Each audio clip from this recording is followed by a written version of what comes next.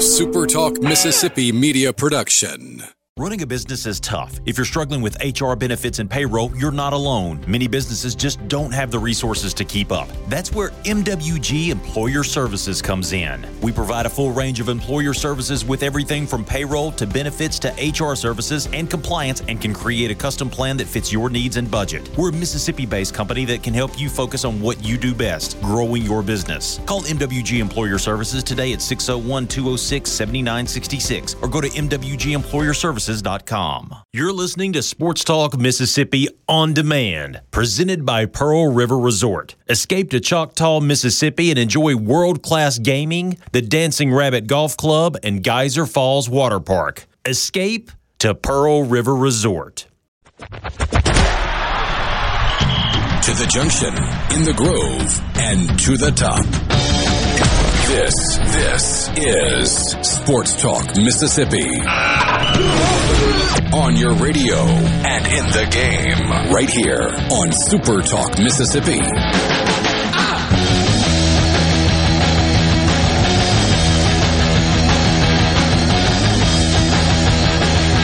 Wow, what a Friday. Sports Talk Mississippi with you, streaming at supertalk.fm and SuperTalk TV. We are coming to you from the Pearl River Resort Studios. Pearl River Resort is the home of the sports book at the Golden Moon Casino. You can find out more about them online at pearlriverresort.com. C-Spire text line is open.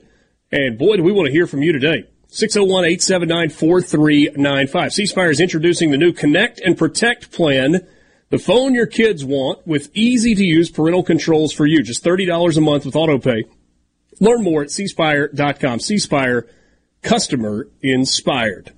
I think even Brian Haydad would agree that today is a day to talk about conference realignment because something actually happened. It wasn't just the what if, oh maybe, these presidents are talking, these boards are meeting. Stuff has happened today. Even you're on board with it, right? You may not like it, but you're on board with it? Sometimes you just have to eat, you know? And whatever they serve you, that's what you're going to eat that day. So let's just do it. Are you feeling like it's a poo sandwich that you're having to eat today? A little bit. Not as big a one as the fans of Washington State and Oregon State are going to have to eat, but yes, definitely. Yeah. What a day. Richard Cross, Brian Haydad, Will East in again for Michael Borky, who has the day off. We are glad to be with you. So, what a day for the national college football reporters. Because I felt like they took us and they were taken on a roller coaster ride of epic proportions. Hey, I don't know if you guys heard, but Justin Timberlake just issued a statement to the Pac-12. Did you guys hear about that? Oh. Yeah, he said this. No, please. He said this. I don't know why he said this, but he said it. There we go. There we go. Hey, the big news today is Mississippi State started fall camp. They did. Right? Tell us all about it. I was there. We actually will hear We beat the rain by about 5 minutes. Good timing. Good timing. Might have actually been a little cooler than it could have been otherwise. Yeah, that front was blowing through. No, we'll hear from Zach Arnett coming up in a little while. I almost feel like you've got to rewind to late last night. Because late last night it felt like the brakes were being slammed on everything. And then you got more reporting of that the Big Ten had cooled on the idea of Oregon and Washington. Arizona was set to sign a grant of rights agreement with the Pac-12, their current home, soon to be their previous home. Oregon and Washington appeared to be on board former home with signing a grant of rights agreement, and it looked like the Pac-12 was going to survive. I don't know how George Kliavkoff felt when he went to bed last night.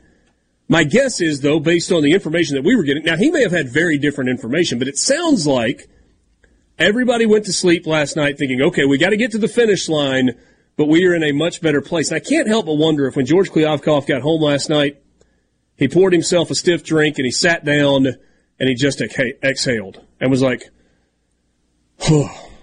disaster averted. And then we know that this morning the Pac-12 had a Zoom call that was scheduled.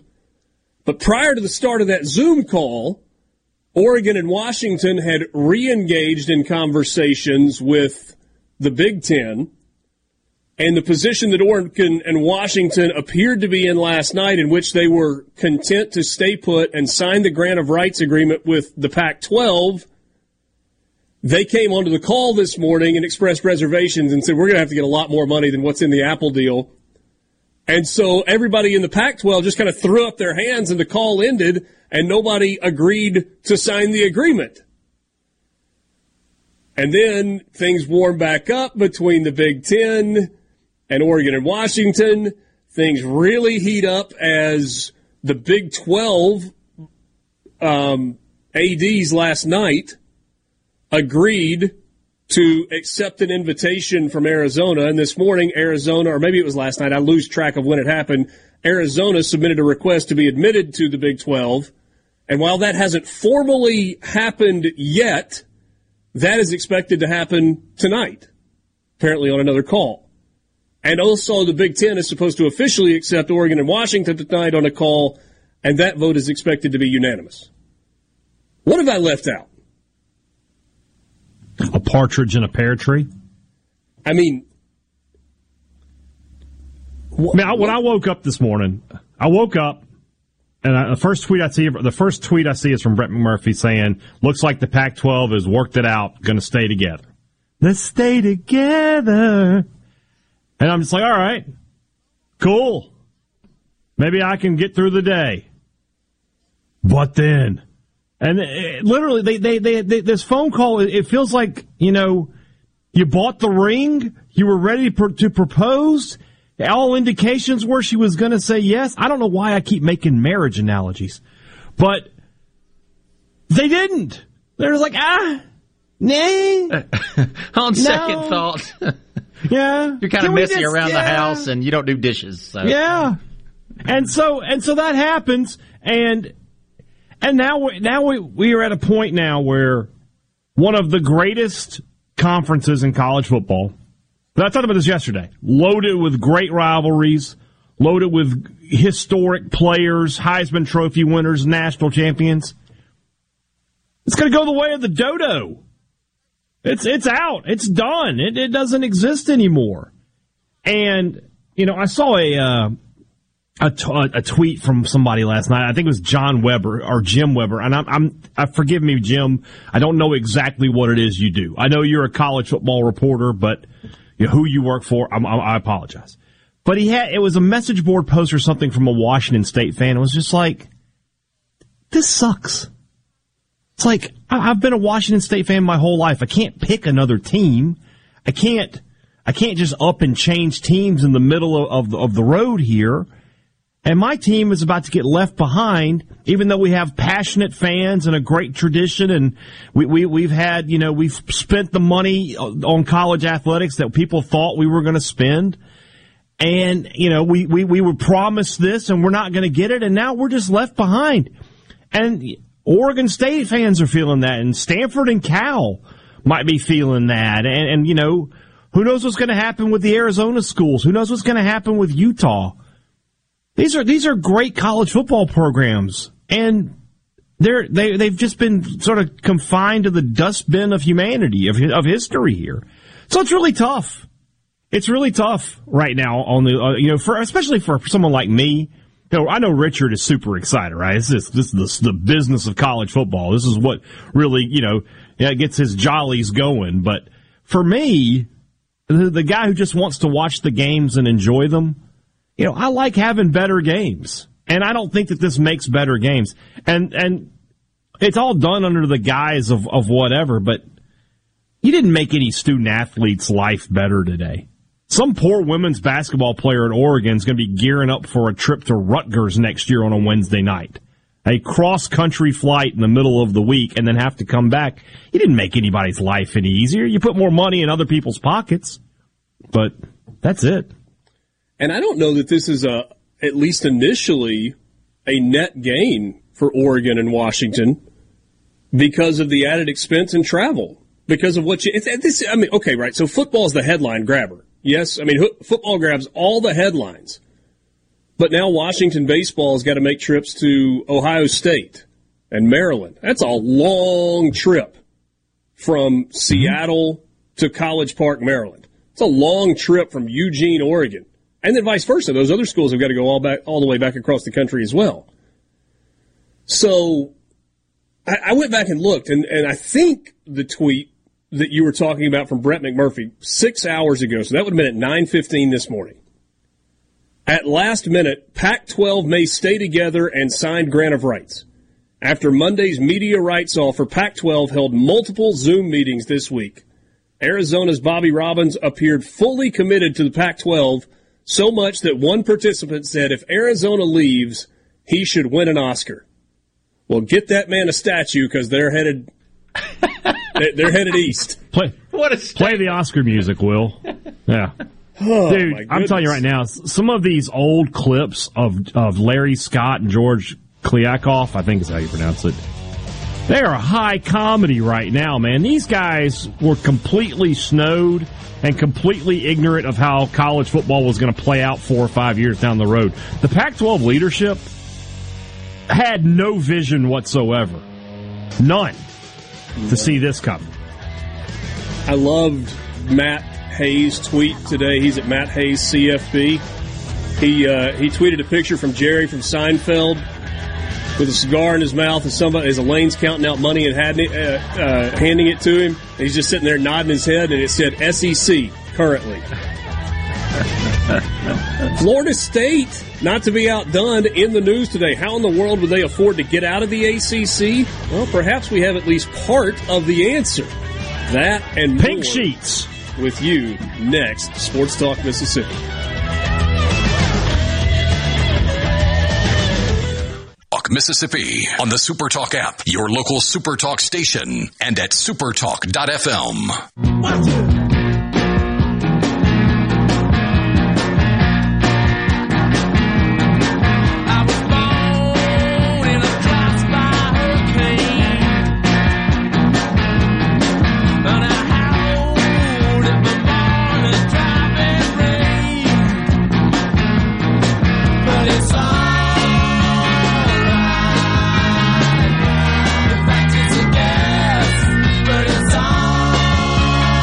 With you on Sports Talk Mississippi, streaming at supertalk.fm and SuperTalk TV. Thank you for being with us on this Friday afternoon, trying to kind of make sense of.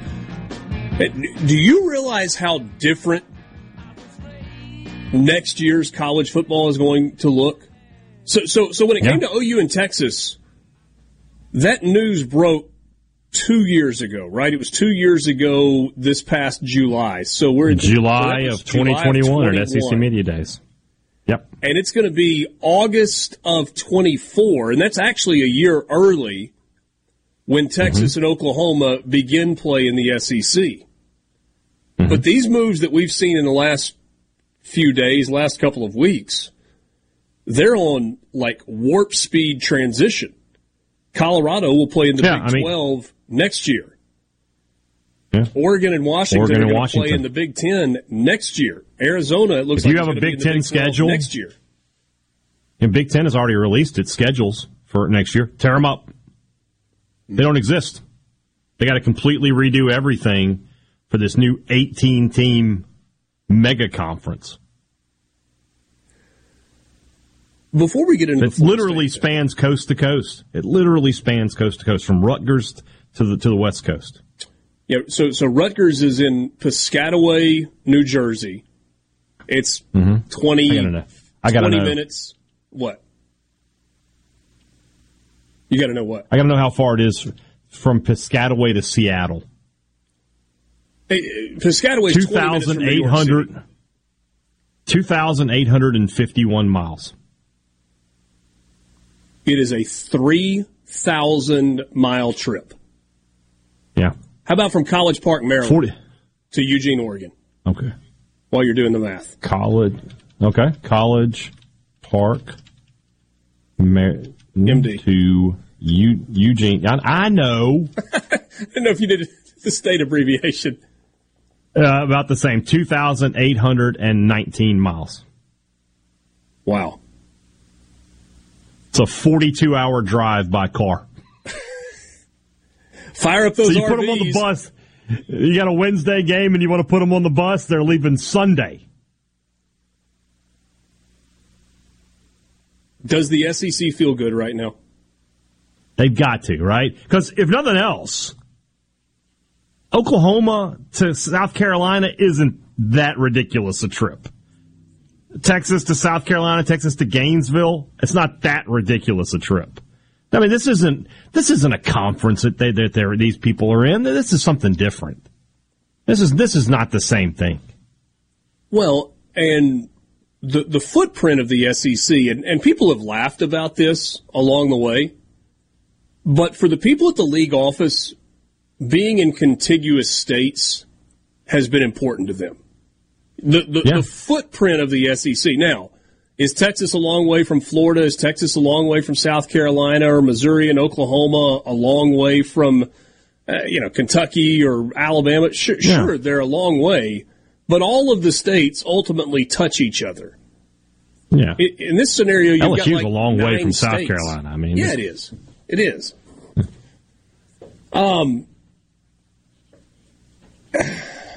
So not only do we have the shuffle of who's in what conference next year, because Colorado's made the move back to the Big 12, looks like Arizona's going to make the move to the Big 12. I don't see how Utah and Arizona State don't also make the move to the Big 12. I mean, it just doesn't even make sense to think that they wouldn't at this point. Then, so that's your new Big 12. The Big 10 is from sea to shining sea. The SEC is where it is. The ACC hates the situation that it's in. And you have 4 remaining teams in the Pac-12, assuming Arizona, Arizona State, and Utah all make the move to the Big 12. You have 4 teams left. Cal and Stanford, Oregon State, and Washington State. And I don't know if you saw it in some of the stories that were out there. I think it was in Pete Thamel's story. I think they're all kind of running together a little bit. But the idea of, we'll bring some teams from the Mountain West over to the Pac-12. No, there's a problem with that. There's a $35 million exit fee for teams to leave the Mountain West. Now, there's no exit fee for the Pac-12 going to the Mountain West. So, are we in a spot where it is more likely that Cal and Stanford and Oregon State and Washington State leave the Pac? Yes. They join the Mountain West. Well, look, if you're on an ocean liner and it sinks and I come by in a rowboat, you got 2 options. Get in the rowboat or sink. I think at this point the rowboat is preferable.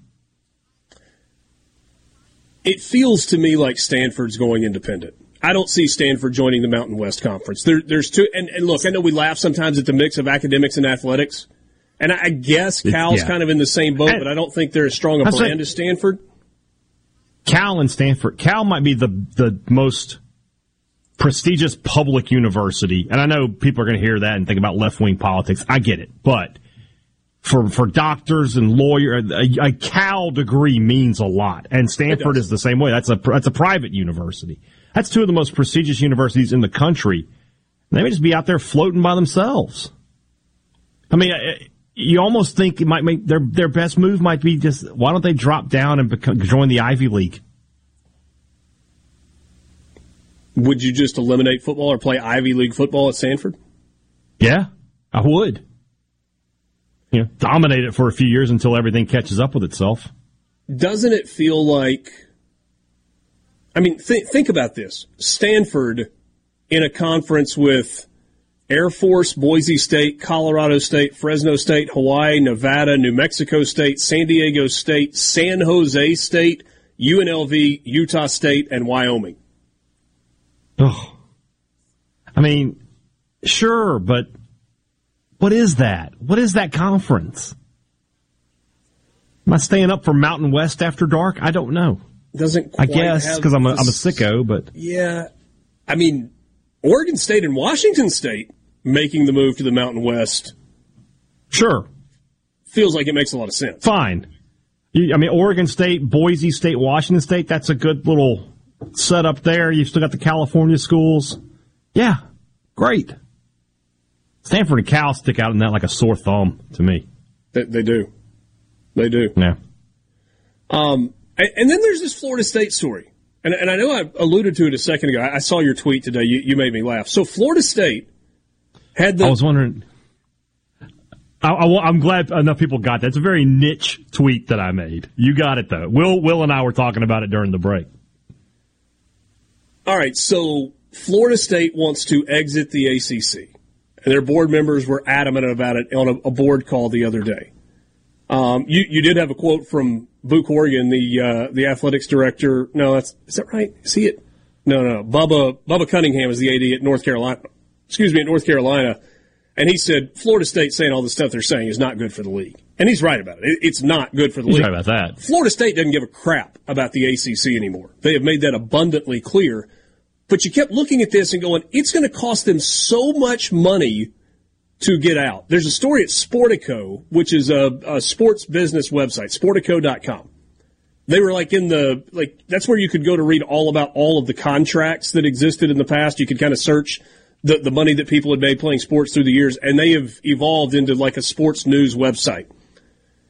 In that story, they say that there's a $120 million exit fee to get out of the ACC. That's the exit fee. That's not the grant of rights. So if Florida State wants to exit the ACC, they're going to have to pay an exit fee to leave, and they're going to have to negotiate a payment to buy back their rights from the ACC so that can come out of the television deal. And it's a complicated deal. And you go, how are they going to come up with $300, $400, $500 million, whatever the number is, to get out of the ACC? Well, maybe we've got the answer. According to the article at Sportico, Florida State is working with J.P. Morgan Chase to explore how the school's athletic department could raise capital from institutional funds such as private equity. Sixth Street is a private equity giant and is in advanced talks to lead a possible investment, said people who were granted anonymity because the specifics are private. Institutional money we have seen pour into professional sports in the recent years, from the NBA and global soccer to Formula One and golf, but this would break new ground by entering into the multi-billion-dollar world of college athletics departments. The thing about private equity is they expect a return on their investment. They are not a not-for-profit like college athletics is. Your return on a mere $6,000 investment would be upwards of $60,000. The name of the game is moving the money from the client's pocket to your pocket. Your pocket, yeah.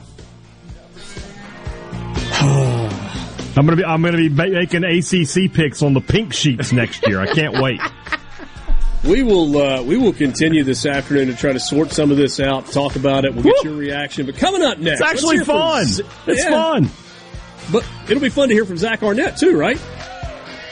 Always fun. Let's do that next. Sports Talk Mississippi. If it's happening in Mississippi sports, you'll hear about it first, right here. Sports Talk Mississippi.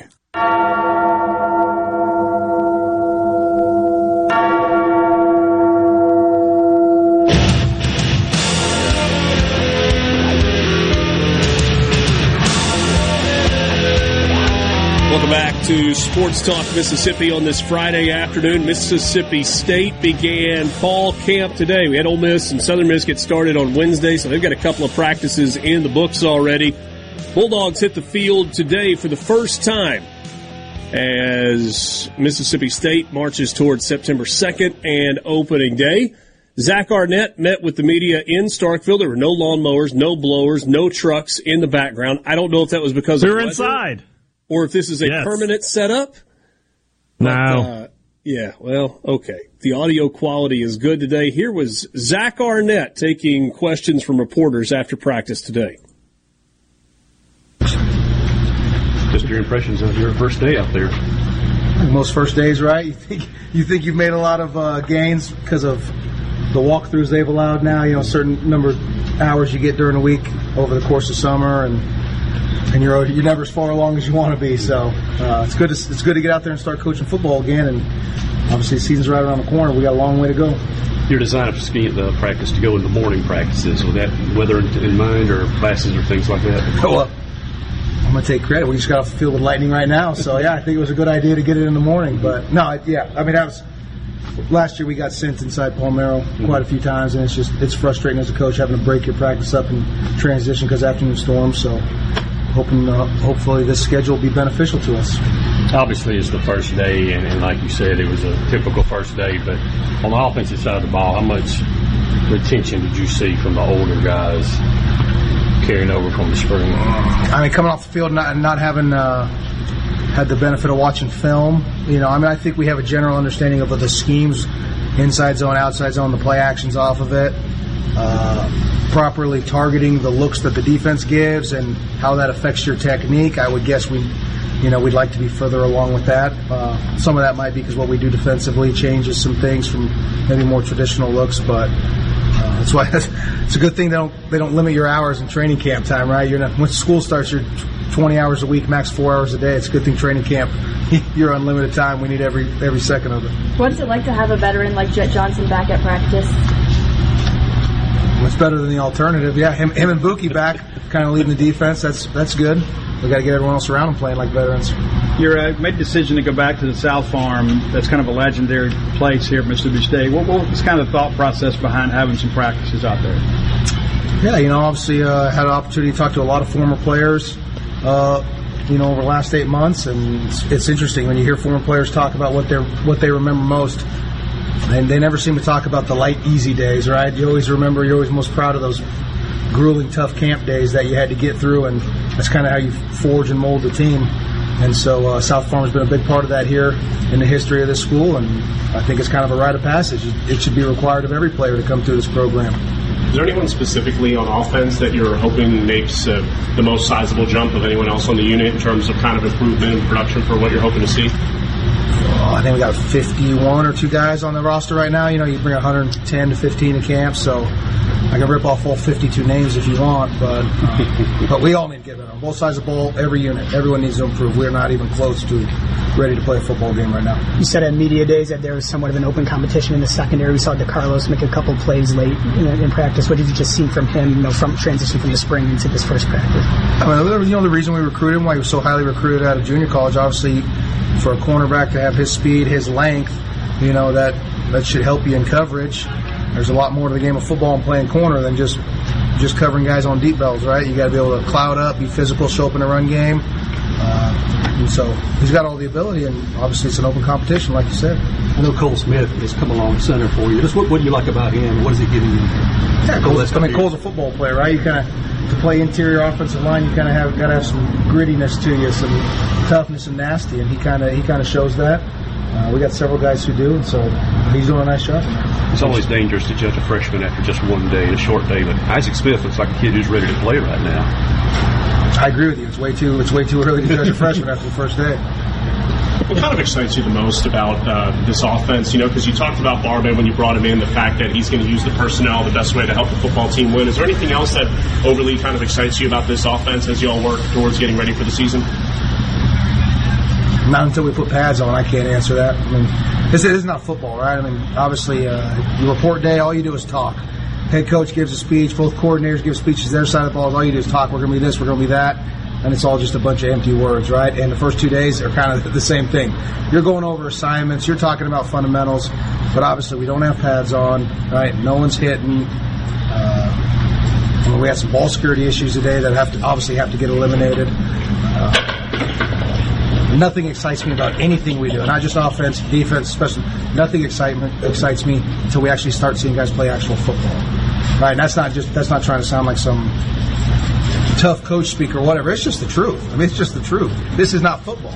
So we get pads on and we get into it, and we got to find out who football players are. I believe it's acclimatization period, right? We're getting the players actually ready for football.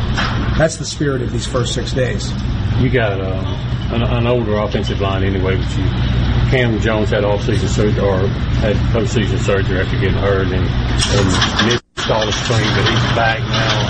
How much does that help with the offensive line getting that leadership and experience back? Getting Cam back?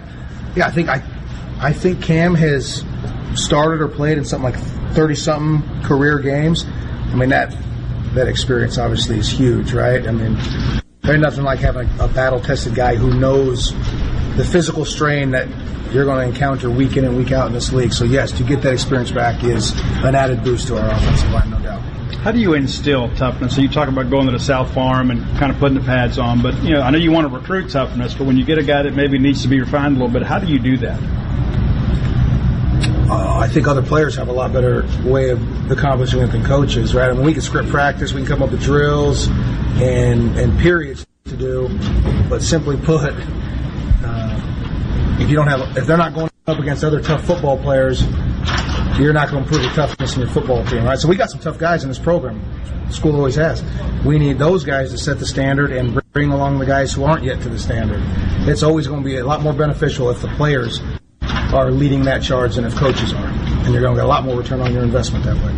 All right, that was Zach Arnett after the first practice today for Mississippi State. I felt like there was a level of honesty there with the next to last answer. He's like, hey, are you excited about – and he's like, I'm not excited about anything. This isn't football. Right. And you could hear the sarcasm dripping from his voice when he said, I think we call this an acclimatization period so that we can get ready to go play football. I actually have a legitimate question, I think, from that. Have we gotten to the point where we no longer need this? Given the fact that they are able to work guys out throughout the summer, they come in better shape than they've ever been.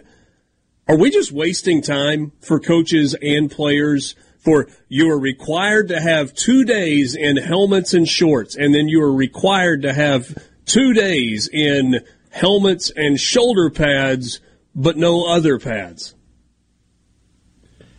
Yeah, I mean, there's some player safety issues. You don't want to be full pads the whole, especially it's when it's hot. But at the same time, I see what you're saying. I mean, I get what you're saying, that these guys have been working out the whole summer long. Now, they haven't been doing, they haven't been doing organized drills under the watchful eye of their position coaches and their coordinators and their head coach. Yeah, but they've been out there. Some of that now, though. You're allowed a little bit of that, but for the most part, if Will Rogers is leading the offensive drills, an experienced quarterback like that, those drills are just as good as a coach. And the players are going to hold themselves to the same kind of standards. At least that's what you hope. So, yeah, I mean, I get what you're saying. I think Arnett would be happy with it, and I think Will Hall too. No doubt. He said something similar. He said something similar when we had his audio. I think that was Wednesday, where he's just like, this isn't football. We're just out here kind of working, but it's not. You don't know anything until that first pad starts popping. I actually give Zach Arnett really high marks. He stood there and he answered all the questions. But if you were watching you didn't see that on SuperTalk TV. You saw some highlights. If you were watching on YouTube the replay of his post-practice press conference, you could see in his face, while there was a smile there and he was answering and he didn't cut anybody's head off or anything like that, you could say, what a freaking waste of time this is. Don't ask me about how the new center looks on the offensive line. Don't ask me about how a first-year corner looks. He's like, we didn't do anything today. But he did what he was supposed to do. It's almost like the first day is like, I feel like you're just looking at everybody's energy level. Are they out there? Are they excited to be at practice? Are they excited to be back to work? Or are they already lagging? Because if they're already lagging, what are they going to be like in a week or two? That's not somebody you can rely on probably when the season comes. So day one in the books for Mississippi State, and they'll do teamwork and film study and film review and position group meetings and all of those things tonight. Then they'll go in shorts again tomorrow, and then they'll transition to shoulder pads and helmets for a couple of days, and then practice will really get going. Do you like the return to the South Farm?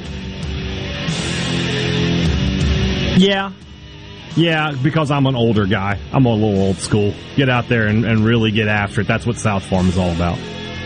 Sports Talk Mississippi. All guests appear on the Farm Bureau guest line. Check out favorites.com and go with the home team, Mississippi Farm Bureau. We got more coming up with you right after this in the Pearl River Resort Studio.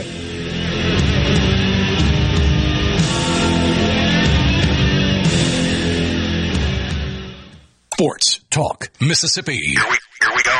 Super Talk Mississippi.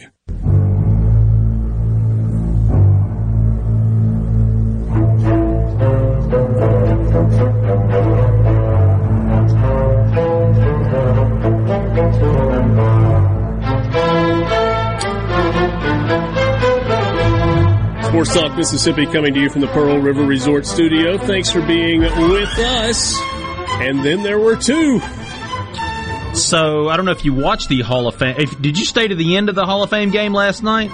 I only watched the end. I did not catch any of the first three quarters. I turned it on, and the lights had gone out. Brian Haydad is suffering the same issue right now. The power has gone out in Starkville. I don't know what the issue is. Heat-related, who knows? You were trying to decide whether not to make a joke right there. Well, sometimes, Richard, you have to make these decisions. But yes, NFL returned last night, and not that exciting. No Aaron Rodgers, no Deshaun Watson. I mean, should we break down the stats? A 21-16 win for Cleveland over the New York Jets in the Hall of Fame. But game it was night. tackle football. That's the whole point. It's the first tackle football that we have, right? The only thing that's, and granted, I did not watch the entire game. Kids running all over the place, trying to get everybody to bed, picked up, fed, all the things that had to happen. So I wasn't able to sit down and watch it. But I did turn it on for the fourth quarter. And the one thing that stood out to me was that Dorian Thompson-Robinson, DTR, who was quarterback at UCLA for Chip Kelly a year ago, has been the quarterback there for the last 4 years, he looked pretty good. The touchdown pass that he made was good. His pocket awareness was pretty good.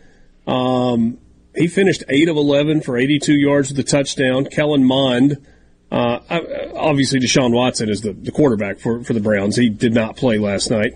Kellen Mond, the former Texas A&M quarterback, threw for 92 yards and a touchdown. For the Jets, Zach Wilson, who has gone from starter to considerable backup. Yeah. Played early, didn't play a whole lot. Then they went with Tim Boyle and Chris Streveler. You ever heard of Chris Streveler before? I've never heard of Chris Streveler before. Me either. Where did he play at? South Dakota. He's in his third season in the NFL. And maybe there's a reminder that guys come from anywhere. He played last year in a game. He had 9 yards passing and 1 interception. And yet he's still hanging around. Yeah. Got a little action in the preseason last night, though. But so many more questions to be answered. And no Elijah Moore, right? Because Elijah Moore was with the Jets and then got traded to the Browns, correct? And I don't think he made an appearance last night. I don't think he did. Was not at all happy, and is with the Browns now, and has had a good camp so far. But didn't record a stat in that game last night that I can see. So preseason games start this week, but you got to wait 6 more days. You get the Texans and the Patriots on Thursday, and the Vikings and the Seahawks, and then on Friday. I'm not going to read the entire schedule to you. I'm just not going to do it because you'll watch what you want to for your team. I will tell you that the first time that you will have the Saints is Sunday afternoon at noon Central on NFL Network when they host the Chiefs in the Superdome. And yes, there is a line on that game if you are a complete and total degenerate. Who's betting on preseason NFL? You are desperate if you're doing that. The Saints are a 1.5-point favorite with a total of 38 in their opening preseason game against the Chiefs next Sunday afternoon. First time you get to see the Cowboys is on Saturday afternoon when they host the Jaguars. Jacksonville, by the way, 2.5-point favorite in the game. But look, the whole preseason thing has changed, right? Because we've gone from 4 preseason games to 3 preseason games. And it's like, okay, how are teams going to do it? They're not going to play their starters for the most part in their first preseason game. Maybe a series. Do they use week 2 as the week where you're going to ramp guys up a little bit and play them some? Or do you wait till week 3 for that? It's, different coaches have different philosophies. And it's changed over the years 20 years ago, they would play the starters, at least in the first quarter or so. And after injuries and all this kind of stuff, they've gotten away from that in the past couple of years. Yeah. And it was what? I mean, like, if you want to rewind a decade, you might have your starters play a series or two in the first preseason game, and then they might play most of the first quarter in the second preseason game, and then most of the first half in the third, and then the fourth preseason game you wouldn't see the starters. It would be, okay, guys that they're trying to make final decisions on, who's going to be on the roster, who's going to be on the practice squad, who's getting cut, and that they would use that time. But it's altogether different now. What we do have to look forward to is September 7th. That's the opening night of the NFL, Lions at Chiefs. And then on that opening weekend, when the Saints start things off with a noon game against the Titans, if you want to see the Cowboys, you'll have to wait a little longer. They are the evening kickoff on the road against the New York Giants. Just go full-on NFC East rivalry game on the opening night of Sunday Night Football. And if you want to see Aaron Rodgers, first time you'll see him this year is on Monday night, September 11th, Bills at Jets. I mean, how about playing an NFL game on September 11th in New York? I know technically it's in New Jersey, but still, that'll be a show. All right, 1 hour in the books, 4 o'clock hour coming up. Don't forget we got a Food Friday in the 5 o'clock hour. Always look forward to that, a college football fix, and a conversation with Luke Johnson, who covers the Saints. More Sports Talk Mississippi now.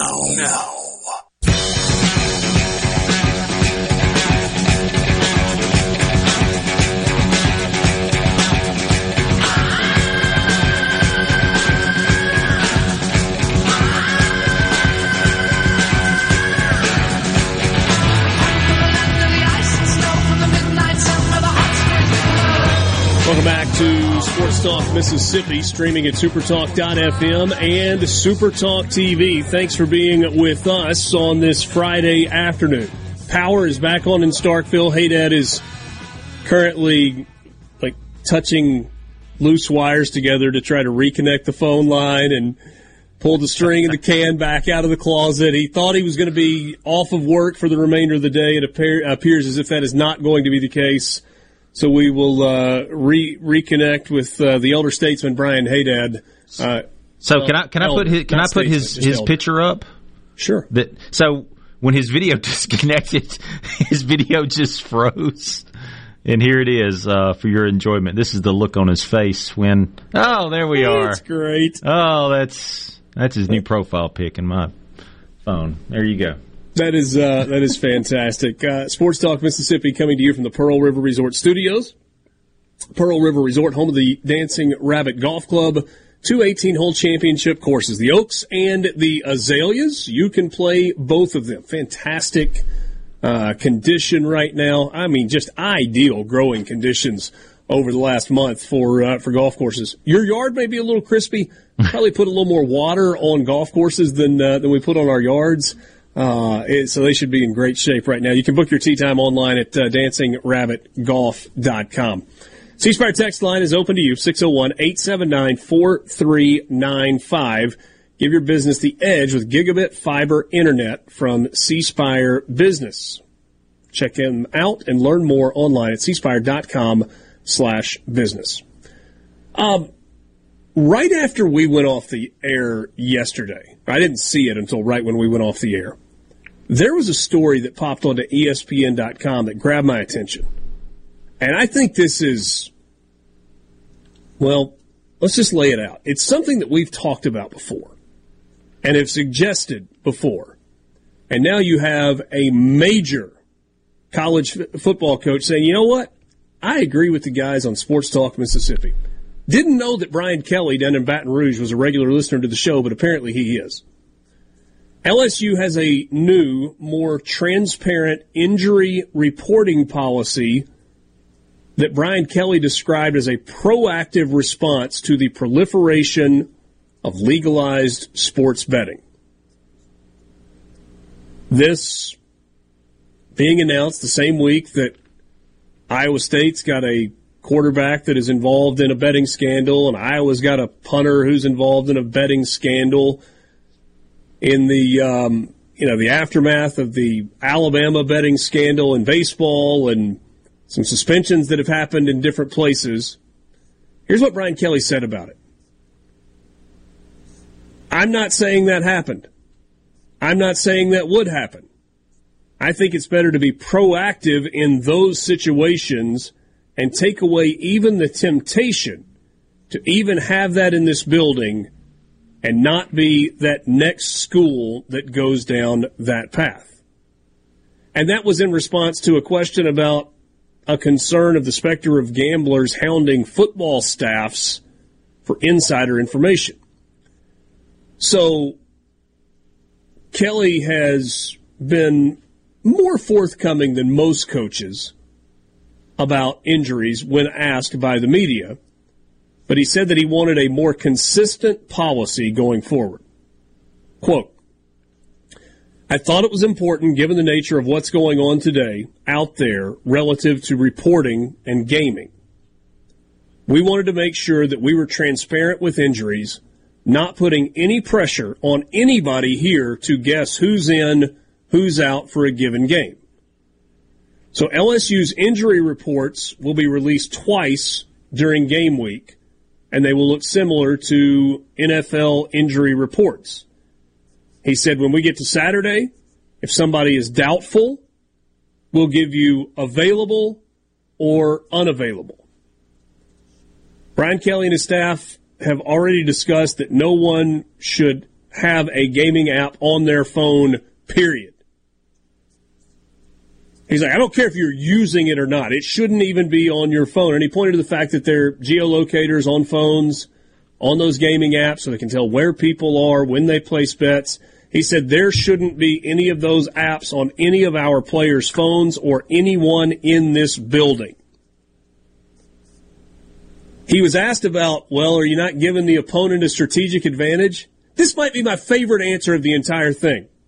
He downplayed the possibility and said, it's overrated. I can't tell you how many times we didn't know a particular quarterback was playing. You got to adjust on the fly. So I think it's much ado about nothing, and I think we angst over the littlest things that don't really affect the game and make too much of it. I don't want to be in a situation where it causes something to the point where somebody loses their job or loses eligibility. I mean, that's a bigger issue than, well, we got a tactical advantage today because we found out he was playing. What are we talking about? Brian Haydad rejoins the conversation. So, you know the conversation that we had a while back about reporting injuries in college athletics with the proliferation of legalized sports betting? Yes. Brian Kelly has come out and said LSU is going to NFL-style injury reports. All right, good. Hope that's a trendsetter. And I was telling Will just saying, my favorite line in the entire story was he was asked about a tactical disadvantage by releasing these, and he said that whole idea is overrated. I'll read the quote one more time since you missed it. I can't tell you how many times we didn't know a particular quarterback was playing. You got to adjust on the fly. I think it's much ado about nothing, and we angst over the littlest things that don't really affect the game and make too much of it. Tell that to Dan Mullen. Tell it to Lane Kiffin. Yeah, Lane Kiffin. We don't talk about injuries. I don't have a Kiffin impression to throw in here. He was asked about, Kamari Franklin not being at practice on Wednesday, and his response was... Franklin. I'm sorry, Zakari. Kamari Franklin's still a high school player that everybody wants, right? Yes. Yes. Yeah, close enough, yeah. Thank you. And he's like, look, it's the first day. I'll remind you of the rules. We don't talk about injuries. So that's all I've got. That was his response to the question. Should have done a musical number. We don't talk about injuries. And truth of the matter is, maybe you still don't give injury information out during camp. But once LSU gets to game week, he said they were going to release 2 injury reports a week on game weeks. An early one and then a game day injury report. And if there's somebody that is doubtful in that game day injury report, they will either say a player is available or unavailable. Period. Yeah. Which is something the NFL's had in place since, the 60s? I mean, they've been doing that for forever. Long time. And if you violate that, if you come anywhere near, a guy who's questionable and he actually plays, they'll fine you pretty heavily. Yeah, you can get away with questionable maybe playing. You got to upgrade him before the start of the game. Yeah. Doubtful that plays would be a problem. Mm-hmm. They would not take that kindly. Yeah. So, and I mean, even sorry about that. By the way, I can't control the electricity here, and I don't have those kind of powers. Is it storming there? Knew you were worthless. It was earlier. It's not now, but did you trip over a cord? I don't know. I'm just sitting here. Well, I know you're not moving a whole lot. I mean, that's obvious. I'm sitting here. I was with some buddies earlier today when that storm rolled through Oxford. And it looked for a little while like it was just going to skirt north of us. And then the front kind of changed directions or grew or whatever. And we were sitting there talking, kind of sitting under a carport. And it was one of those, whoa, that's a big light flash, boom! Like, It happened almost simultaneously. There's a guy I know that had a tree that got struck in his front yard, and it was... as the crow flies, 300-400 yards from where we were sitting. Close. The weather here is fine. I don't know what caused that power outage. I got a kick out of seeing my face of me looking up as it flickered. I was like, "Is that?" And then that's when it goes, And so that's the last image I have there is the frozen of me looking up, going, So. Will East said that was a really stupid look you had on your face, and so he put it back up on the screen for a little while. I appreciate that. I was sitting here, as you know, I'm here in my studio. Across the way there's Bill Thurlow, who's over there on, I guess, on 96.1 right now. And he saw that. He's like, well, there's a meme. And I was like, yeah. If I know anything about Will East. It's going to be a meme. And Richard is guilty of this, too, because when he turns the camera off at night after the show ends, it freezes right there of the last image of him turning it off. And I have a whole collection of images of him, like looking at the camera going, looking for the power button or whatever. Maybe from here on. Again? How'd that go again, Will? Do that face one more time. Maybe end of the day when I hit the exit button, I need to be like, yeah, you need to, smile. Give it something, something, yeah. Big news in and around the New Orleans Saints today. Bad news, but not nearly as bad as it could have been. We'll talk with Luke Johnson, who covers the Saints for The Advocate, about that coming up next on the Farm Bureau guest line. Here comes more Sports Talk Mississippi. You ready, guys? On Super Talk Mississippi.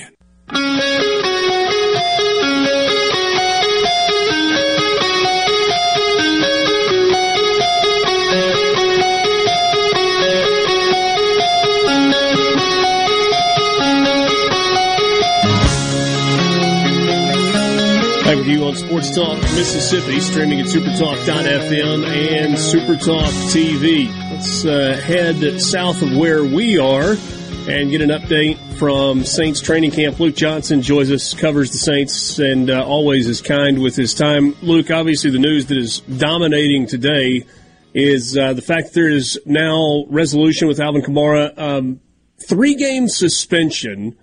Obviously, that's not great news for the Saints, but it feels like it could have been worse. Is there relief in and around the Saints camp now that this is just kind of over? Oh, I'm sure there is. And I mean, I remember talking to you guys last year going into the season, wondering, maybe you might be facing something like 6 or 8 games, right? So, yeah. I mean, they got a full season out of them with no suspension, and then the suspension this year is I think pretty manageable.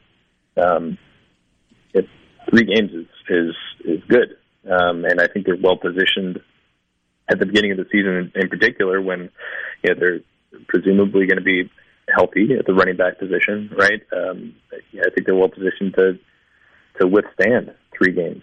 Look, Alvin Kamara is a special player, and I think he's going to have a little bit of a bounce back year.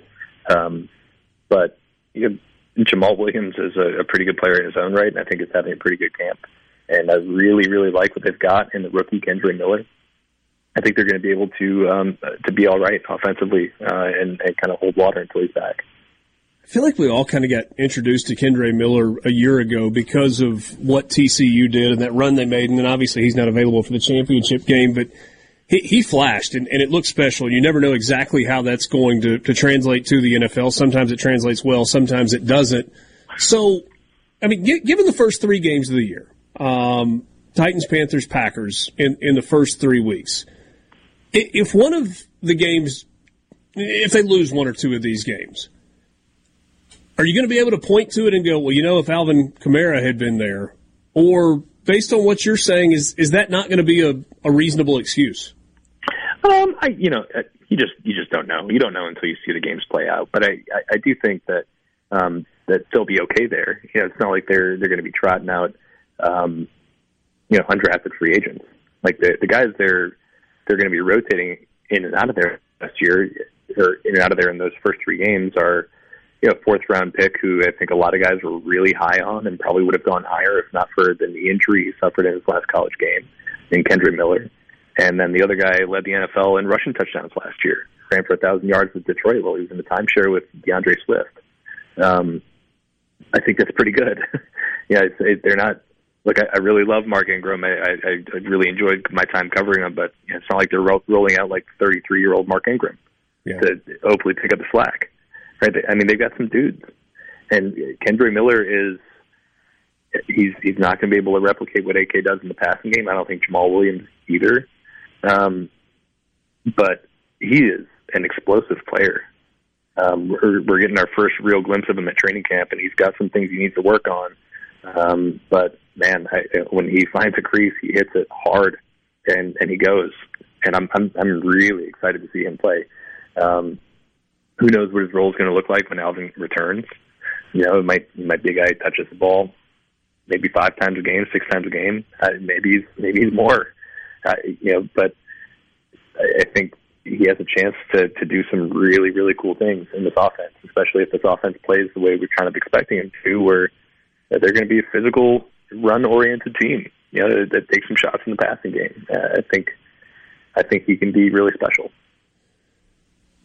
Pretty good opportunity for a rookie that might not have gotten the same opportunity earlier if this situation hadn't played out the way that it did. How much of an effect do you think that the meeting that Alvin Kamara had with the commissioner earlier in the week had on the ultimate decision of 3 games? Or do you think that decision had already been made and that was just kind of a formality? Yeah, I mean, I don't think it had a huge effect. Like, I don't know if Chris Lamons went up there, the Colts defensive back who's part of the same incident, and he got the same suspension as Alvin Kamara. Yeah. So, I don't know. Maybe not. Maybe it did. Maybe he was going to get 4 games and it was going to get moved down to 3. I don't know. But if you can base what we heard from Alvin today, which seemed like a very genuine mea culpa, right? He was very honest and candid and contrite. If he was that same person with Roger Goodell, which I'm assuming he is, because Alvin is not the kind of person who's like two-faced or whatever. He is who he is. I can't imagine that hurt his cause, right? And by everything we've heard, by what Alvin said today, the meeting went really well, and I think it could not have done anything bad for him. We'll put it that way. Cam Jordan, 2-year contract extension. What does this mean for the all-time sacks leader in Saints history? What does it mean for the Saints? I mean, obviously it's a feel-good story because it's a guy who's been there for his entire career. He says he'd like to retire a Saint. He's still playing at a high level, but at 34, how much is left in the tank? Is this a good deal in both directions? Yeah, I think you could make an argument from a football standpoint, just from a pure analytical standpoint, that it's probably not a smart deal for the Saints' part, okay. Right? I think you see like a lot of NFL teams like take these players who have been these great contributors to their team, model citizens, and they say thank you for your service, but we want to get out while the getting's good, right? But I don't think the Saints operate that way, and while it might end up being maybe a poor business decision. I think maybe because people keep waiting for Cam to fall off a cliff, and he just racks up 8 sack seasons like nobody's business. Right, so maybe it ends up being a bad business decision, but I do appreciate a franchise for operating this way and rewarding its players who've given literally everything they have. Like Cam is 100% what they're supposed to be like. He is all effort all the time. He gets the most out of everything. He's out of his pretty prodigious physical gifts. He's always there. And then on top of that, I mean, the guy is really literally like a pillar in the community. He doesn't publicize this, and he doesn't go out of his way to be like, oh, look at me, look at the good I'm doing. But every Tuesday, their off day, I mean, he goes and picks a different school in the community. He just shows his face and runs around and plays with the kids at recess. I mean, he looks like a 6'5", 290-pound child, playing tag. And the cameras aren't there, but he's out doing it. He's out working with the Crescent City Corps and Youth Empowerment Project and all these organizations through his own foundation, God is Love. And, the guy gives everything he has. And if you've ever met Cam Jordan, it is an awful lot. So, yeah, you could say, 2 years from now, they're going to regret paying him, whatever it was, $13 million, because that's a lot to pay a 36-year-old defensive end at the end of his career. But I would argue that they're a friggin' billion-dollar organization, and they can make moves like this sometimes to reward a guy who's done everything for them. Yeah, there's really something to that. Cool story. Thanks for sharing that about Cam Jordan. Last thing, minute and a half or so left. What stood out to you through a week or so of training camp? Is there a storyline that you think is kind of overarching for what you've seen so far? You know what? I don't think so. I think I am. I am pretty excited about the potential of this offense. I feel like I've been saying that for years and just ruining saying that at the end of the season. But they do have a lot more speed on this offense this year, and it feels like they finally decided, hey, let's just use that, right? So I think the potential of this offense is really high. Obviously, they have to prove that because they've been one of the more boring offenses in the NFL the last 2 years. But outside of that, man, I think this is a team that's still, at this point at camp, it's very early on. They're just trying to figure out who they are, right? And they're trying to figure out how to incorporate the new quarterback with some new playmakers and some new pieces kind of across the board. And how they fare in that regard for the next 3 or 4 weeks will kind of determine which direction they go. And this is a huge, crucial season for them because they could go any way after this one, depending on how it goes. I think they're going to be a playoff team and win the division. And if they don't do that, there are a lot of big, unsettling questions this team's going to have to face this offseason. Yeah.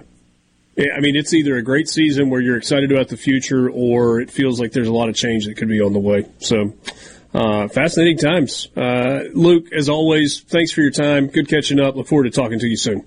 Yep, my pleasure. Talk to you later. Luke Johnson covers the Saints for the New Orleans Times-Picayune. So the Kamara suspension is 3 games. Missed the first 3 of the year, starting with the Titans in Week 1, and then the Panthers on the road in Week 2, and the Packers on the road in Week 3. Cam Jordan deal is done. What a cool story that he shared about Cam Jordan and kind of his role within the New Orleans community. And Luke has maintained what he said to us a few weeks ago, that he thinks this is a playoff team, and he thinks that the Saints win the division in 2023. Hey, that's He's right. Hey, that says, I'm not arguing. I've been telling you 17-0. Yeah. No question about it. Luke joined us on the Farm Bureau guest line. Check out favorites.com and go with the home team, Mississippi Farm Bureau. We're back with you right after this.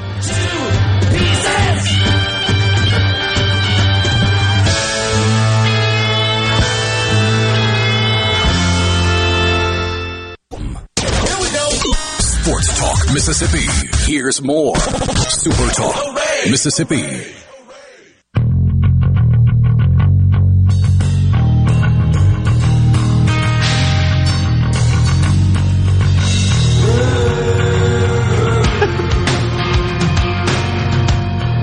Richard,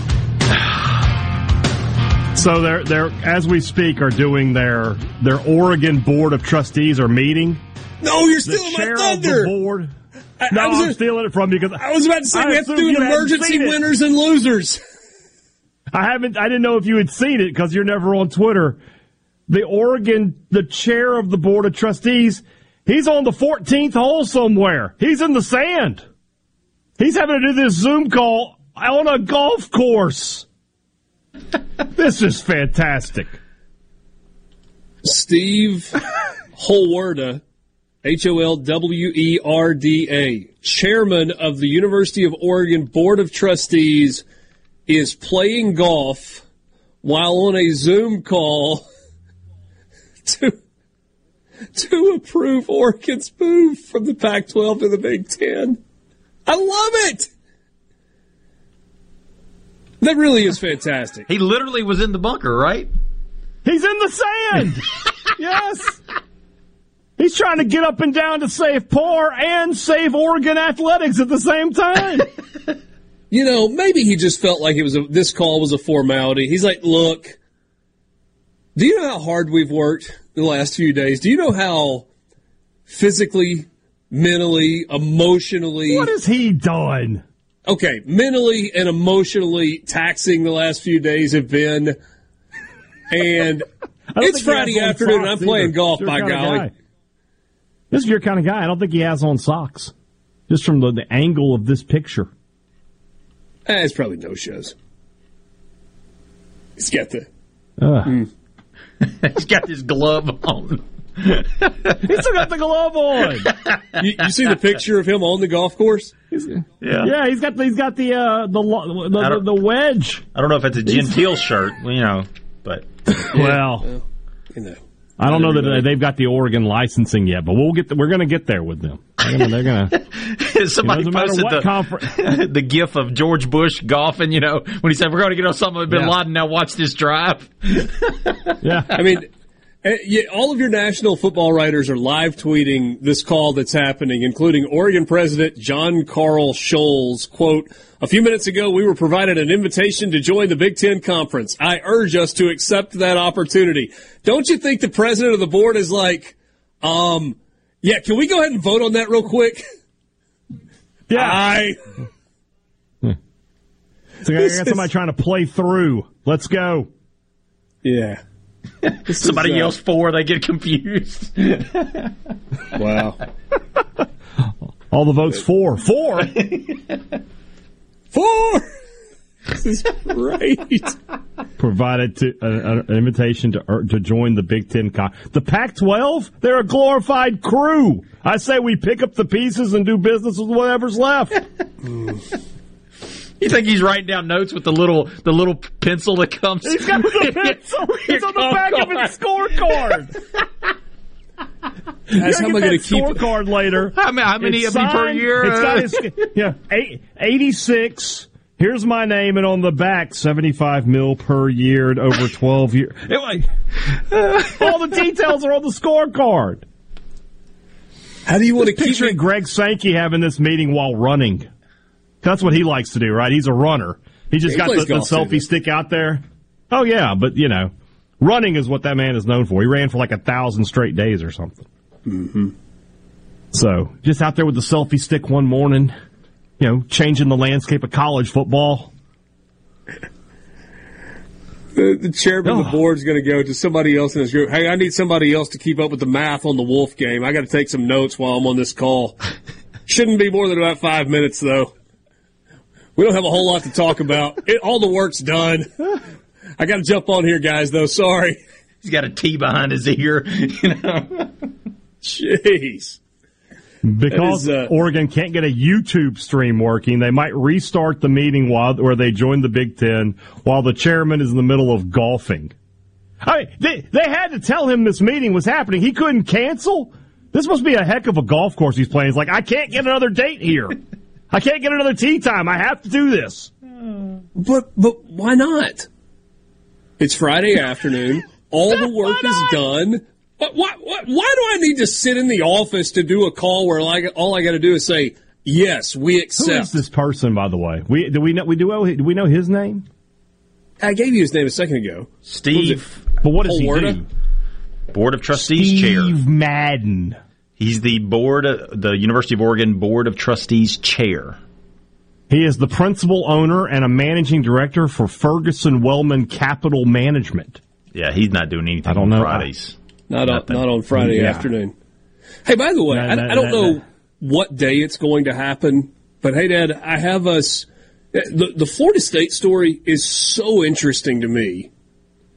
When they're talking about bringing in private investment money to help them get out of the ACC.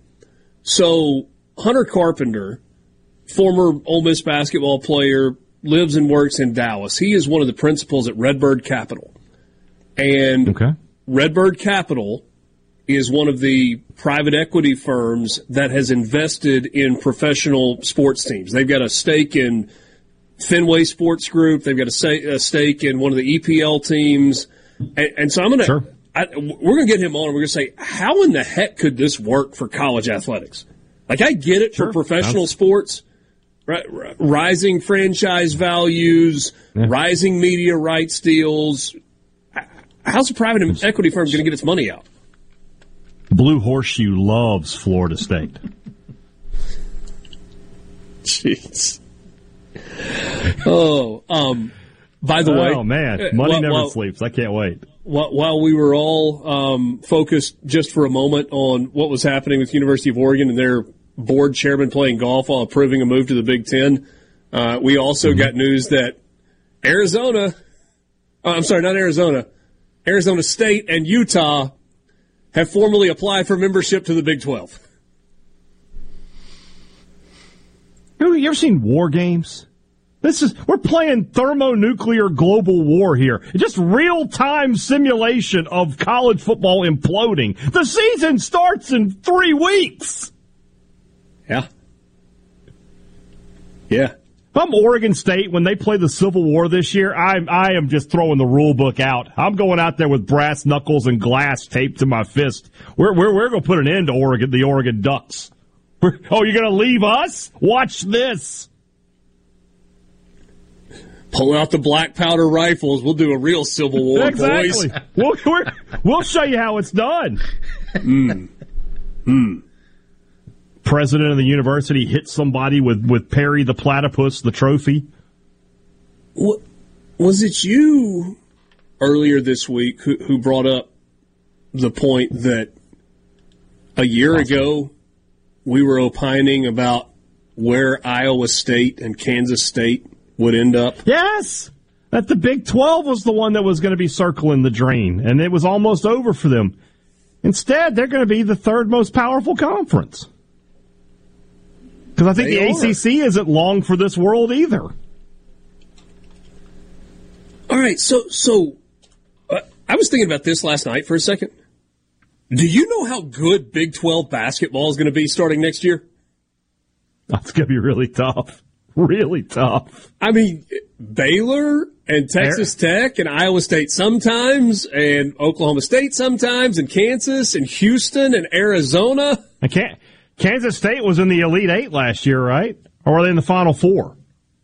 They made a run. All right, so this is where we're headed, right? Starting next season. And now Arizona.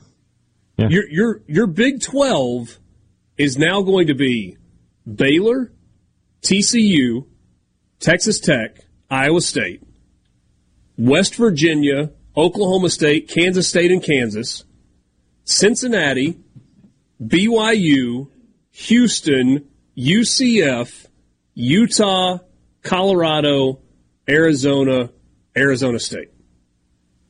A lot going on. That's a good conference. That's a basketball super league. That is to college basketball what the SEC is to football. I think it'll be a pretty good football league, too. Yeah, it should be all right.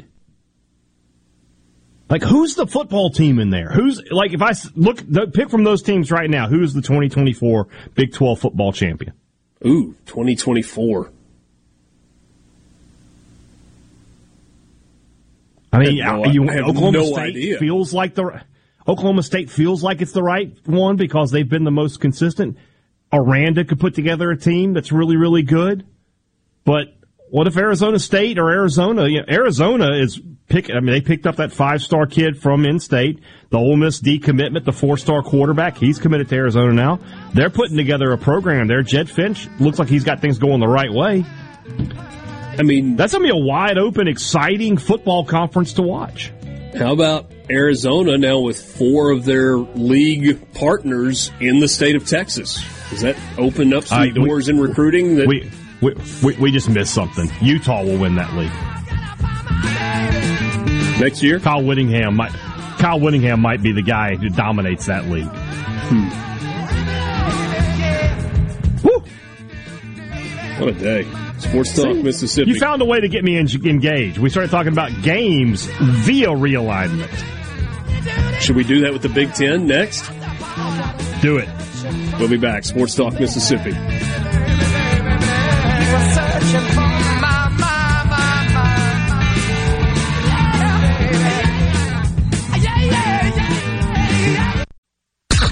Come on, SuperTalk, Mississippi. Check this out. Are you ready? Yeah. Sports Talk, Mississippi.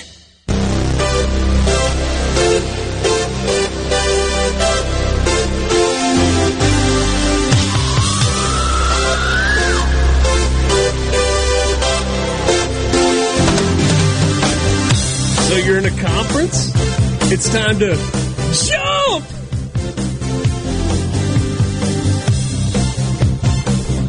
It is unanimous.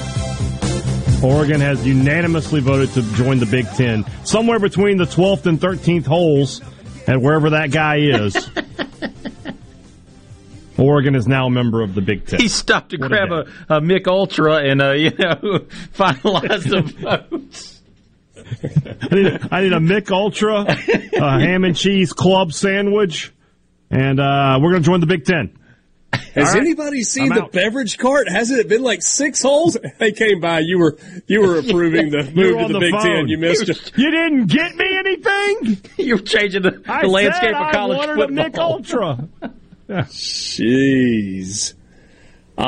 C-Spire text line. Does this count as a Friday afternoon news dump? Yes. No. It's almost 5. I understand, but this was not. They were not trying to bury this news today. The Friday afternoon news dump is you're trying to bury a story and it doesn't grab any attention. This was the opposite of that. It just happened to be Friday when it all happened. You guys are on an 80s movies kick. Gordon Gekko and Wargraves. Greed is good. It is. Greed will save the Pac-12 conference. Too late. I missed it. What league would FSU move to? See, to me, that's the most interesting question there is. Does Florida State have a spot anywhere? Next week, we need to have 2 different people in here. I don't know who covers Florida State, but we'll find a guy. And then we need our old friend James Crepia, who covers the Ducks. Need to get him on board with us next week. So we'll make that happen for sure. I got a guy that's that runs the collective for Florida State. That guy's going to be busy. You know, he's going to be offering out IPOs and, 6 cents a share for Seminole volleyball. Dan in Hattiesburg, I think this was in response to him being on the phone while doing the conference call. That should tell you what he thinks about the Pac-12. Yeah, maybe. Yeah. Dwayne and Brandon says, now if Richard could just do a show from the golf course. I mean, Don't tempt him. Don't tempt the man to do things like that. He'll be out there every week at that point. I missed some of these earlier. David said part of the reason that the power went out earlier is because you had the air at 60 degrees in the studio. I do not do that. It's actually cold in this studio at most times. Earlo is the guy controlling the air, man. He keeps it chilly in here. Could hang meat in his studio. All right, hey, Dad, so your 2024 Big Ten. And I said this earlier, I feel like it deserves to be said again. Not only do we have a complete new landscape for conferences, we're going to a 12-team playoff to determine a national champion. Yes. Mass hysteria. Can we just skip this season? I can't wait until next summer for us to talk about all this again. Hey, Dad. Let's just go ahead and make 2024 2023. Because I think State has a chance in 2023 to be in the 12-team playoff. I don't know about next year with they're replacing everybody. Whoa. Wait, what? You think Mississippi State, if there was a 12-team playoff this year, has a chance to make the playoff? Yeah, I would say, yeah. They have a chance. They could keep it interesting into mid-October, I think. Okay. This is the guy who picked Ole Miss third in the West, and defense got more holes than a colander. Yeah, but they got Pete Golding as a coordinator now. No, they got Pete Golding, you know. When you can get a guy who looks like he did, they just drug him out of the Sigma Chi house at 4 a.m, you got to hire him. The 2024 Big Ten champion. What is that? Look at the guy. He looks like an active who's just been there for like 16 years. Yeah, he's just living his best life. Hey, he and the guy at the Oregon golf course. The 2024 Big Ten champion is probably still Ohio State.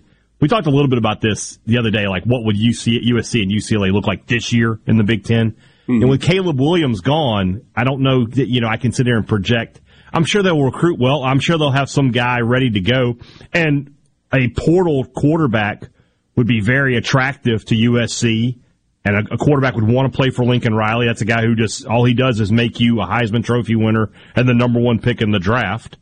So they'll have the pick of the litter for whoever that is. What if Quinn Ewers says, I'm going to come back for another year? Does Arch Manning go, well, then maybe I need to head on down the road? I don't know. I don't know the answer to that. The Big Ten in 2024. So Ohio State probably, but USC will be a factor.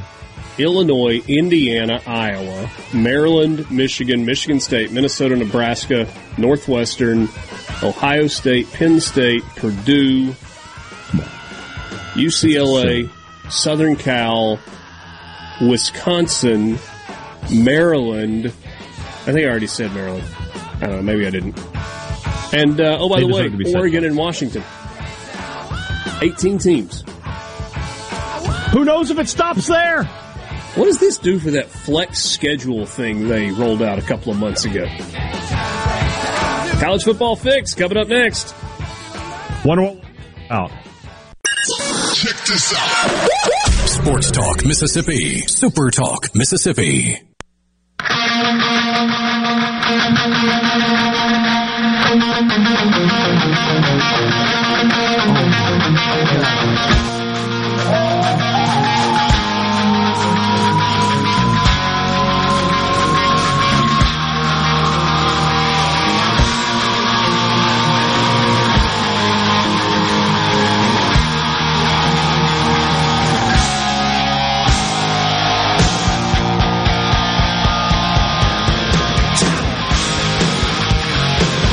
O'clock hour, Friday afternoon. You know what that means.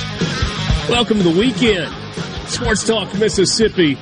One last hour of the work week with you. Alongside Brian Haydad and Will East, I'm Richard Cross. We are coming to you from the Pearl River Resort Studios. Need to cool off this weekend. How about Geyser Falls Water Park? Really good chance you'll see Brian Haydad there.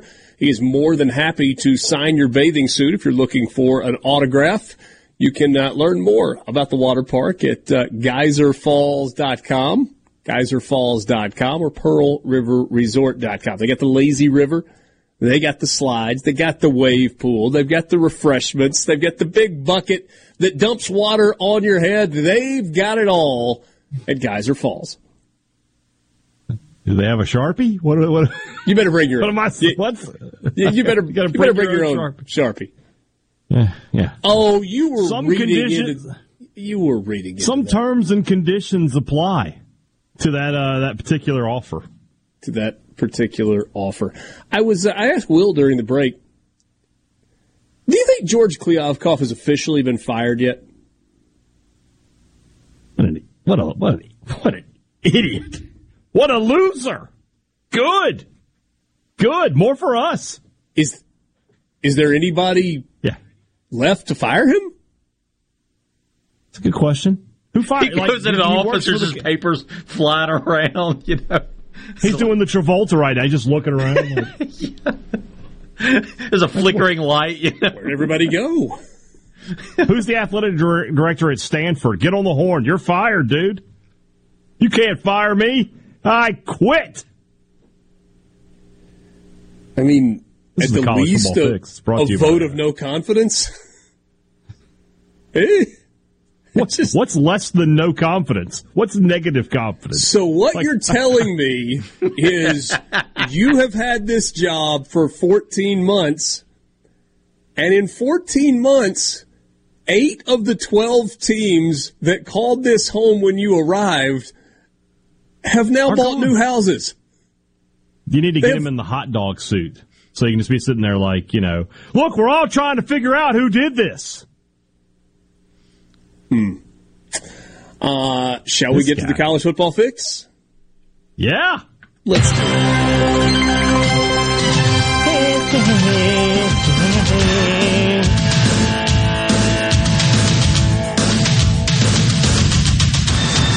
College Football Fix is driven by Ford and your local Mississippi Ford dealers. Log on to buyfordnow.com. They've got the summer sales event going on, and that means that there's good savings for you on Ford SUVs and, of course, the Ford F-150. You can test drive one at your local Mississippi Ford dealer today. I've got some actual football news for you.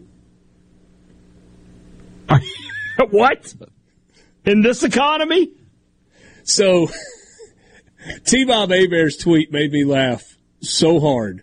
He had a screenshot of Nick Saban walking off the stage from behind the podium after his press conference yesterday, and he was grinning ear to ear. I'm talking Cheshire Cat. And T-Bob says, "This makes me very afraid." Yeah. If Nick Saban is smiling on August the 3rd, perhaps we should all be aware of what is coming. But he did have a bit of a serious tone. He was preemptive yesterday. In his opening statement of his press conference, he said this, guys, you're going to ask me about the quarterbacks every day, and every day I'm going to tell you the same thing. Everybody's getting reps at the position. Somebody's got to take the bull by the horns. Somebody's got to separate themselves. When that happens, we'll tell you. We'll be glad to tell you when we're going to take the cake out of the oven. We will tell you when it's the time, all right? But until then, there's really nothing to talk about. There's nothing to say. So there's not a whole lot of sense in asking about it because we want all the guys, when they're in there, you play the position like it's yours, like it belongs to you. You're out there competing. You're not looking over your shoulder. You're not worrying about what somebody else does. You're playing like you're the man. And that's what we want each guy to do and see who can do that with the most consistency. So. Smiling, yeah. So. Yeah. Will the Alabama press corps follow the suggestion of Nick Saban and not ask about the quarterback battle with each opportunity they have to talk to Lord Saban? Will they respect his decision? I think not. I think that will get asked quite often. And we'll see how long Saban keeps a smile on his face doing that. But Nick Saban smiling at you, that's like turning around and seeing a great white shark just sitting there ready to get you, man. I'm with T-Bob. Go put your money down right now. Bet your bottom dollar Alabama's winning the national title if Saban is smiling like that. Not good. Does somebody start a question by, hey, Coach, you tell your offensive linemen not to get caught holding, but sometimes they get caught for holding anyway, even though you've told them not to? That's kind of like this. I know you've told me not to ask this question, but I got to ask it anyway. Yeah. Any update on the quarterback battle? Yeah. Coach, you've been known to argue with officials from time to time when they get a call wrong, so you have no problem arguing with me when I ask you, how are the quarterbacks doing? Does it turn into a game? Can he be playful as he goes through camp? It could. Assuming that things are going well for him in camp, which I assume they will because it's Alabama. By the way, the videos that surfaced from, and they were allowed, they weren't illegal videos, that surfaced from Alabama's practice yesterday that showed all three quarterbacks throwing in drills, those got a lot of views. There were a lot of people that were trying to decide who the starter should be based on the release in T-shirts and shorts and helmets from Jalen Milroe and Tyler Buckner and Ty Simpson. Good luck with that. Yeah. Alabama opens with Middle Tennessee State on September 2nd, and then the Texas Longhorns are coming to town. By the way, that's a non-conference game, just in case you've lost track. Yeah. Well, apparently they got the Washington Board of Trustees off the paddle board or whatever it is they were doing. They were rowing the boat. They were just out there in the Puget Sound having a lovely day, and now they have joined the Big Ten. The University of Oregon has already gone to Twitter and tweeted a graphic with the Oregon logo with Big Ten and said big things are coming. B1G. Does the Big Ten change its name now that it's the Big 18? Okay. So we have to talk about this because the Big 12 they got to find something. I don't know what they call it. I'm not a part of a marketing firm or a brand consulting firm. I will be for a nominal fee. Well, Cross and Haydad marketing firm can be a thing, LLC. Mm-hmm. Consulting. But not marketing, consulting. Consulting. Call it what you will. But, yes, they have to change the name. Because this is just silly. Now, you're going to have closer to 20 than 10. Mm-hmm. We can't round down anymore. You know, we were rounding down to 10 when they had 14. Now we got to round up. We got to go to 20. But there is so much brand identity, far more than there is for the Big 12 in Big 10 and B1G. The Big 12 can change it, and nobody cares. So then just call it the Big Conference. What would you change the name to if you're talking about the Big 12? I just gave it to... Oh, the Big 12. Do they have a California school? They don't, right? No. Can we call it the Midwest Conference? Well, we had the Great Midwest Conference years ago. I don't know that that's necessarily what they're looking forward to. And they've also got the University of Central Florida as part of the league. They got Florida. They got the East Coast team, yeah. All right. Back to the drawing board with that one. That's all right. That was just our first. No bad ideas in a brainstorm. Get the whiteboard out. We'll just whatever comes out to you, just say it. Say it out loud. I'm going to guess that they don't change the names. That they keep that kind of stylized XII for the Big 12, and B1G stays with the Big 10. And once again, the SEC, with its forward thinking, didn't attach a number to its name and can live in perpetuity. That's right. We don't worry about math down here in the Southeastern Conference. Jeez. You know what's coming up next? Not realignment talk. Oh, a reprieve. Let's realignment talk. Eat. It's a Food Friday on the other side of this break in the Pearl River Resort Studios. And they named him rock and roll.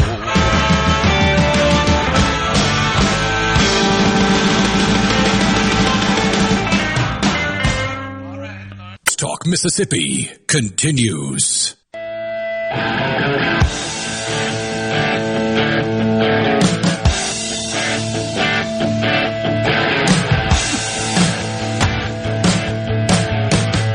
Two things from Twitter that I saw during the break, then we'll jump into a Food Friday from Adam Rittenberg at ESPN. He says there is a line from a Big Ten official that I heard earlier today that continues to resonate, and that is they are running this whole thing, referring to television networks.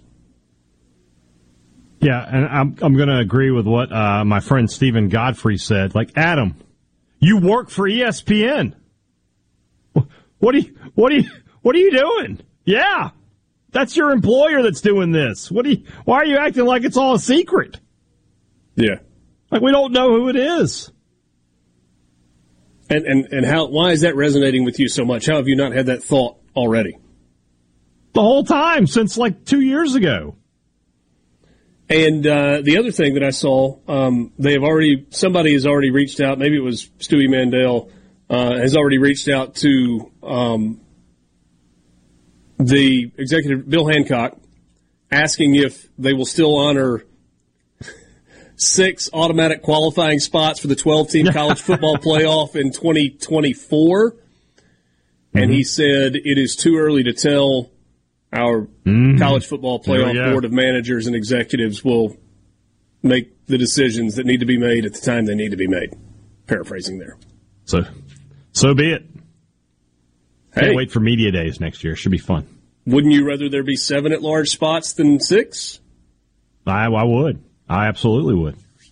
8 at-large spots? We'll see. Somebody said the deal that needs to be made is the Pac-12 and the Mountain West work out a deal to absorb each other. Still call it the Pac-12, and that way the Pac-12 has the autonomy and has the automatic bid.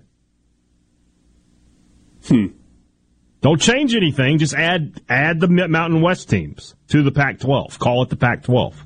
But you get the exit fee stuff I don't know. We'll see. Yeah, that's for somebody else smarter than us to work out. Sports Talk Mississippi brought to you in part by Gentile Apparel. Gentile is the official apparel provider of Sports Talk Mississippi. You can find them online at gentileapparel.com. And be sure to check out the collegiate collection as we get ready for the college football season. Officially licensed merchandise from Ole Miss, Mississippi State, Southern Miss, and others.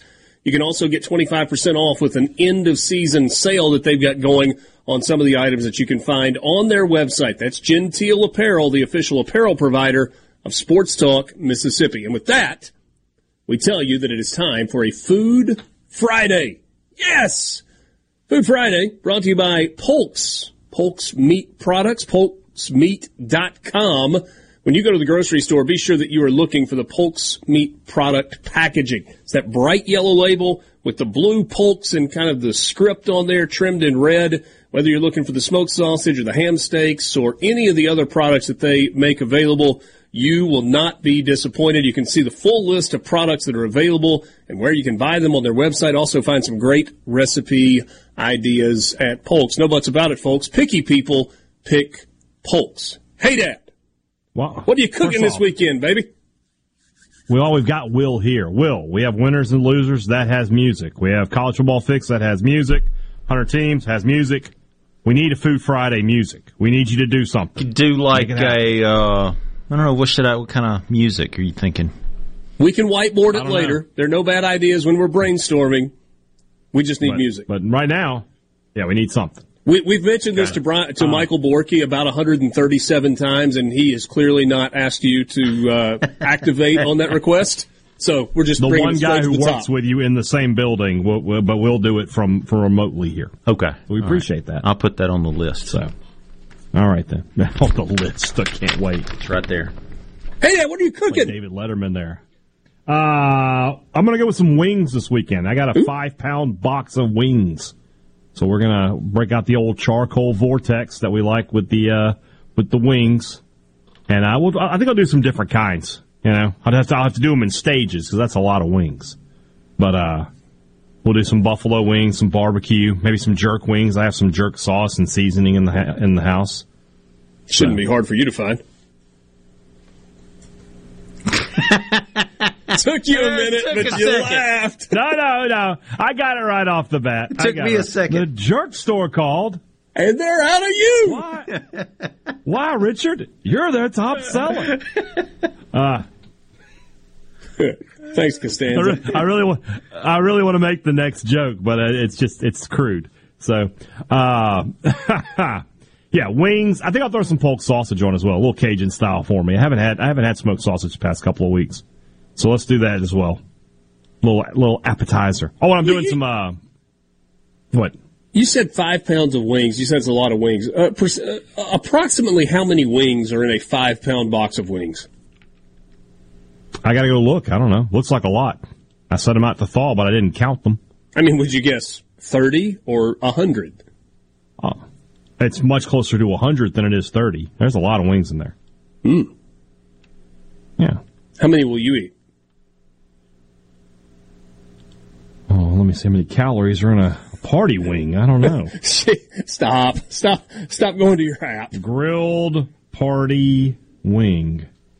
It says 48 calories per serving, but it doesn't say what a serving is, so I'll have to figure that out. Right. Yeah, and I'm also, but on the other side of the healthy for you debate, I'm going to do some bacon cheese fries. So make a little homemade cheese sauce, fry up some bacon, some French fries. There we go. Will, what about you? I know you are not exactly Chef Boyardee at your house. What are the eating plans for the weekend, if not cooking plans? I'm going to try to convince my wife to make some chicken Slovakia. So that's seasoned chicken, get some pita bread, and then she makes a great tzatziki sauce. Yes. Or you could do feta, which I like the feta more. She likes the tzatziki, and she makes a good one. And then there's a T at the beginning of that word. Yeah, there's a T at there. Yes.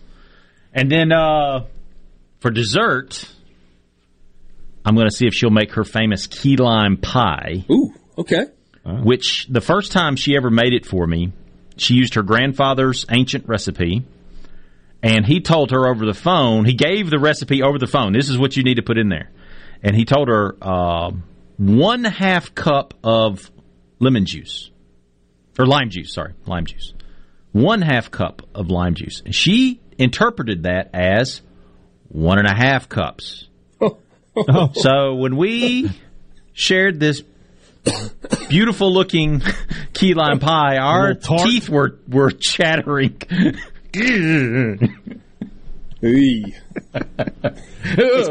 That's pretty good. That is a little tart. Yeah, it's a little tart. Hey, so I fast forwarded Food Friday to Food Tuesday this week. So after we got off the show on if we're being honest, every day is a food day. I don't go a day without eating. Yeah, but I just mean in terms of the grill.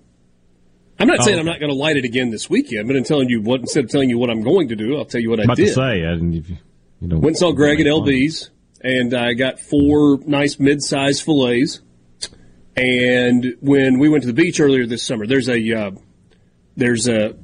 catering place in kind of Old Destin called Sarah K's Gourmet. Sarah, the letter K apostrophe Gourmet. And they make the best crab cakes that I've ever gotten in my life. So Saturday morning, as we were getting ready to leave the beach, there was a farmer's market that was in Seaside, and there was a Sarah K's tent there. And so I was like, hey, do you happen to have crab cakes? She's like, yeah, we've got them frozen. It's hot out there. So they're already frozen.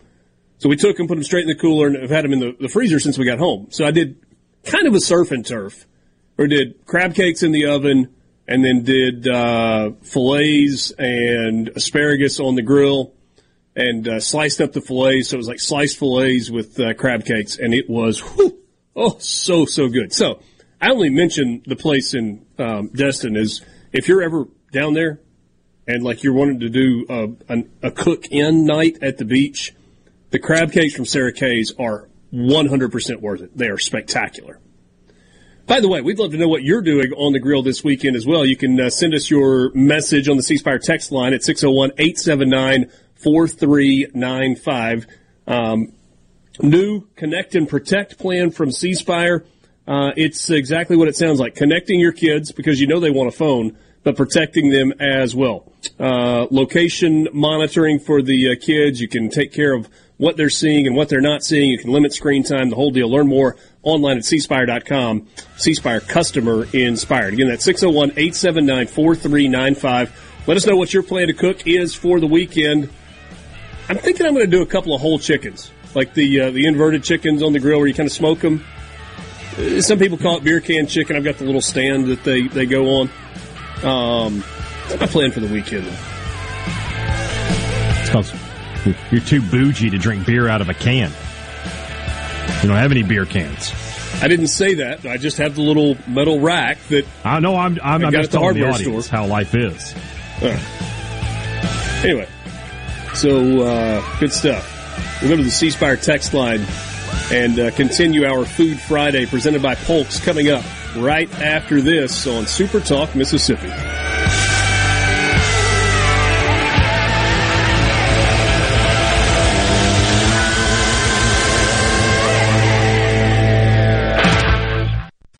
Super Talk Mississippi. Introducing to you Sports Talk Mississippi.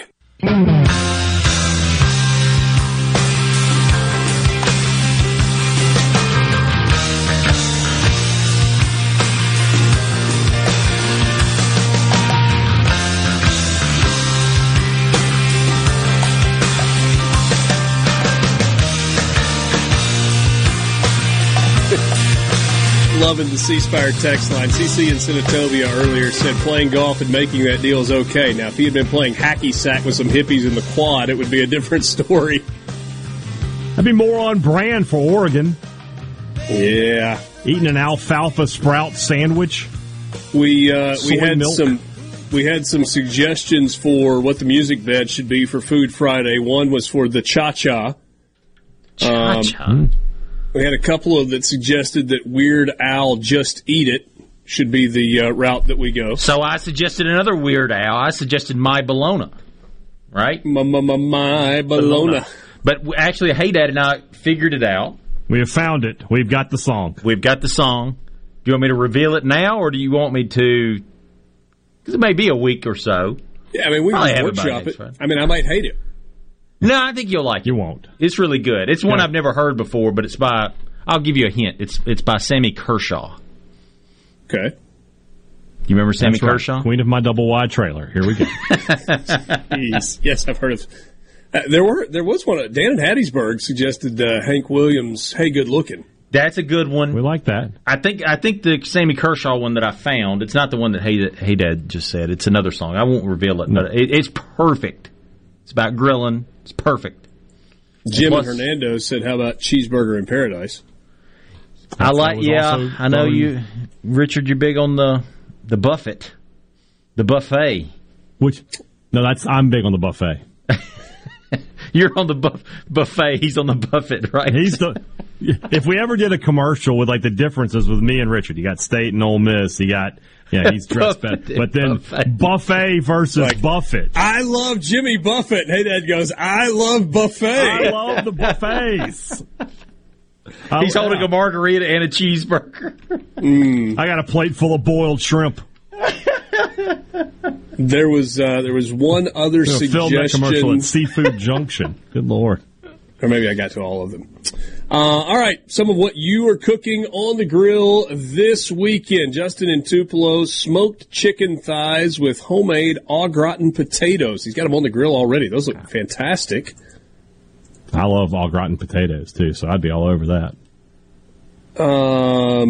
Hey, Dad, you need to try some smoked wings. Smoked wings are the best. Well, I mean, that's kind of what I do here. I'm going to indirectly grill them, and there'll be some smoke involved.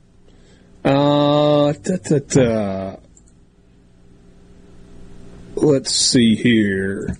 My dad brought me back some king salmon fillets from his fishing trip in Alaska last week. Oh. Those are gorgeous. Yeah. That's the kind of color that you can't quite get when they dye it at the grocery store. That's the real deal right there. Wow. I mean, those look amazing. Dwayne and Brandon says we call it drunken chicken and use a can of Coors. I think he's talking about Coors Original, the banquet beer. The banquet beer. Taste Greg and Jackson says, hey, Dick, use Dr. Pepper. I think that's for me. Just say it out loud. Jeff, thanks for the message. I'm going to pass on reading that one over the air. Jeff in Pontotoc, formerly of Oxford, does canning corn. I just read it, Jeff. Come on, man. Jeff, come on. Come on, man. Does canning corn count on a Food Friday? Because that's all we're going to be doing this weekend. You going to shuck some peas, too? Takes you back. There you go. Tomato pie, just out of the oven. Are you a tomato pie fan? Nah, not me. It's not my favorite. I'm not saying there's anything wrong with it. It's got mozzarella cheese and pepperoni on top of it. Is that what you call it? Yeah. There you go. What else do we have? Smoking chickens on the green. Oh, yeah. The picture included of chickens on the green egg. That skin looks good and crispy. Can't wait to get hold of that. That looks great. It does. Flank steak, medium rare, with garlic rosemary butter, fresh purple whole peas, crispy Parmesan potatoes, and a Caesar salad. That is from Paige in Wesson. Yeah. I'm eating there, sure. Jay from Weir, smoked pork loin with an apple stuffing wrapped in bacon and lightly drizzled with honey. Says it is a sweet and savory explosion. Sure. All right. Jason in Hattiesburg, I picked up some fresh jumbo Gulf shrimp off the boat today. Going to use them to do grilled Hawaiian shrimp skewers. Pineapple, mushroom, bell pepper, onion, and coconut on skewers. Going to hit it with a honey mango glaze at the end of the cook. For sides, we will have cilantro lime rice and strawberry vinaigrette salad featuring homegrown cherry tomatoes. That's from Jason in Petal. Jason going all out. That sounds wonderful. Larry in Mize. Richard, are you really bougie? You better say yes. Like Natty in a styrofoam cup, Larry. Nah. Lonnie. You do own a lot of styrofoam cups. Yes, I do. 24 ounce only. I know all about the specifics. He is a styrofoam snob. Well, I buy them by the case. Like I order a case of 500 styrofoam cups from Amazon. I synced it. If there was anywhere local that I could buy 24-ounce styrofoam cups, I would buy them locally. I just don't know where to do that. So it has to be that. Like your tin foil, it has to be a certain. I thought we had somebody, because we had this discussion last year. Oh, we did, didn't we? Somebody reached out to you and said they could hook you up. You need to go find that. If you're still listening, Richard didn't get. It was somebody in South Panola, wasn't it, in Batesville? It was Panola Paper Company, which I think is based in Clarksdale. Or maybe it is in Batesville. I don't remember. I forgot about that. If you're listening, get up with Richard. He's sorry he didn't take advantage of this the first time. Feel free to charge him more. He's got it. Got a couple others. Garlic and brown sugar brine grilled chicken. Yeah. Yeah. Sure. Ooh. Smitty in Oxford's doing a shrimp boil with royal red shrimp and grouper that came back from the beach. Royal Reds. Man. So good. Stuffed bell peppers and smoked meatloaf. Yeah. Grilled a huge beef tenderloin, medium rare, with peaches and cream corn on the cob and sweet potatoes on the smoker. Hold on a second. Peaches and cream corn on the cob. Are the peaches with the tenderloin, or are they with the cream corn? Either way, I'm not seeing where the peaches fit. Like, maybe they should be separate. We have them for dessert. Maybe they're just missing a combo. Ice cream? Maybe it's beef tenderloin, peaches and cream, corn on the cob, and sweet potatoes. I think you're on to something there. Okay. Last thing. Too hot to grill. That's from Price.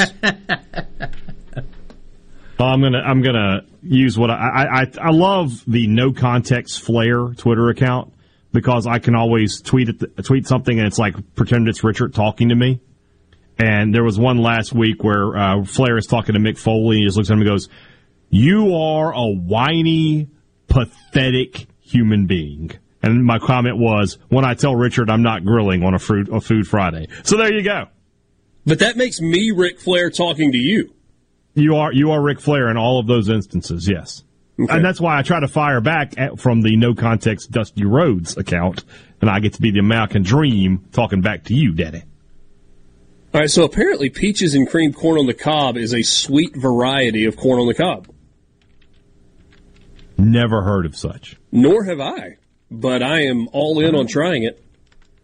Bubba and Starkville going to the 4-week dry-aged ribeye, olive oil, garlic, salt, black pepper, rare, twice-baked potatoes, steamed broccoli with hollandaise, garlic bread, and Caesar salad. Bubba, I want to be your friend. Eaten at Bubba's yeah, I need his number. I've eaten at Bubba's house. He can cook. I have. That was a top shelf Food Friday. One of the best ever. We did good, guys. Thank you for your participation. Daryl in Brookhaven says, wow, Food Friday rocks. I wasn't hungry. Now I'm starving. Well, bad news for some of you. You've lost your Food Friday privileges. No shrimp, no steak. You're getting a cheeseburger, just like the Washington State fans. You thought you were getting steak and lobster. Instead, you got nothing. You've been realigned. Last one, Cajun stuffed pork chops with baked sweet potatoes and baked okra. All right. Good stuff. May I make a suggestion? Whatever you're doing on the grill this weekend, make sure that you add some Polk's smoked sausage, whether you go with the Cajun smoked sausage, the garlic and green onion, the original, or the original beef smoked sausage. They have got you covered. It is a perfect appetizer. It is a perfect side. And it is a spectacular addition to whatever you are doing for breakfast on Saturday morning. No buts about it, folks. Picky people pick Polk's. When you go to the grocery store, be sure that you are grabbing your Polk's meat products. Food Friday, brought to you by Polk's. We'll put a bow on this show when we come back. You know some girls do.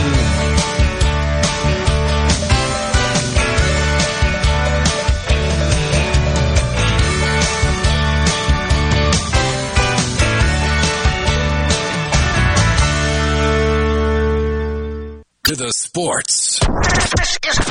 This is Sports Talk Mississippi. Sounds good. On Super Talk Mississippi.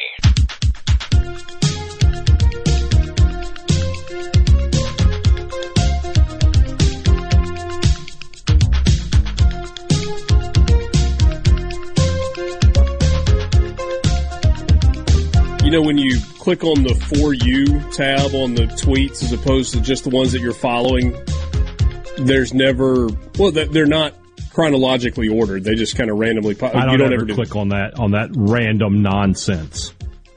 Some of it is. I'm not going to look at what Elon thinks I should see. Yeah, well, some of it's useful. I'm amused by some of the headlines from 9 hours ago. Breaking: Oregon and Washington's exit from the Pac-12 to the Big Ten appears to have lost momentum overnight. Multiple sources tell Nicole Auerbach at The Athletic. Oh, well. You know, when you get new information, Richard, you're allowed to change your mind. Yeah, well, that new information came fast and furious throughout the day. Yeah, a lot of it during this show. Yeah. I'm tempted to ask you what we learned today. It feels like we don't really have enough time. I will apologize for not getting to any of the 100 teams in 100 days. We had a couple of pretty good ones that were on the docket today. But you know what, hey, Dad? It's not sponsored, so it doesn't really matter. All I have to deal is with your hurt feelings. You know what? They're not even really that hurt. Who are the teams, though, just for... Well, I had decided that we would skip Northwestern. We missed them, and I just don't care about them. They were 1-11 last year, and they've got an interim head coach. Miami and Florida were the next two up. Oh. And then the next two after that are Louisiana Tech and Oregon. Topical. Oregon has some juice right now. Yeah. Yeah. So we will we'll play some catch up next week on that. Man, all kinds of stuff. Sure, we will. Nothing else will happen, and we'll just have our normal scheduled days. It'll be great. Well, you know. How's San Diego State feeling right now? Smart. Really smart. You think they're glad that they didn't agree to pay a $17 million exit fee to the Mountain West? Is a penny earned. No, it's not 17. It's 35. It's $35 million. Whatever it was. It's money they didn't have to spend. Yeah. How many fish tacos you got to sell in San Diego to get $35 million? A lot. Who is, in all of this conference realignment, who's the biggest winner? The SEC. Oh. The SEC. They're still going to have the better teams, the better chance to win a national championships, and their conference makes sense. It's not scattered all over the place like your kids' Legos. It's just there's a harmony to it. I mean, at the end of the day, I mean, USC is a great ad, but everybody would rather have had Oklahoma and Texas. Those are the best two that were out there. Collectively, I agree. Yeah. Collectively, this may sound crazy, but I would say that the 2 additions to the SEC are better than the 4 that the Big Ten added. And that's not knocking those 4, but if you want to say collectively, I would say the SEC came out ahead. Yes. Apparently, the Washington pick up the pace. Yeah. Apparently, the University of Washington president said, even with this move, we remain committed to the Apple Cup and to competing with Washington State across all of our sports. I like that. Of course, it's going to be funny when, Washington is getting $60 million a year from the Big Ten, and Washington State is getting $5 million a year from whatever they're in, and that rivalry, it's already incredibly lopsided in Washington's favor, but it's about to get worse. Also, so I guess nothing changes. Now you think about it. In Oregon's news release, in coming years, the University of Oregon will prioritize the long-held traditions, including competition across all sports with Oregon State. See how that pans out. I hope they're being truthful. Yeah. God, can you imagine if those games become bye games? If you're Oregon State and Washington State, isn't that the only way you agree to play them? Yeah, you got to get money out of them. Yeah. I hope they're able to set whatever the differences and hurt feelings are aside and continue to play those games. Because those are a couple of good rivalry games. Bedlam didn't. It did not. Texas A&M didn't until they had to now. Yeah. And we're starting to get statements from some of the schools that are left behind. Washington State saying they were disappointed, but they'll continue to do the best they can in all that they do. Here's one from Stanford as well. Left behind. Yeah. God. Stanford says our primary focus at this time is analyzing the available options and making the best decision for Stanford and our student athletes. We remain optimistic about Stanford's athletic future and remain committed to pursuing excellence in college athletics. They'll still be good at sailing. What a day. Thanks for being with us. Will, thanks for being with us and filling in for Michael Borky the last couple of days. It's been fun, my friend. Yes, sir. We will be back with you on Monday. Hope you have a fantastic weekend as we move closer to the start of the actual college football season, because this offseason has been unlike any other. For Brian Haydad and Will East, I'm Richard Cross in the Pearl River Resort Studio. Good night.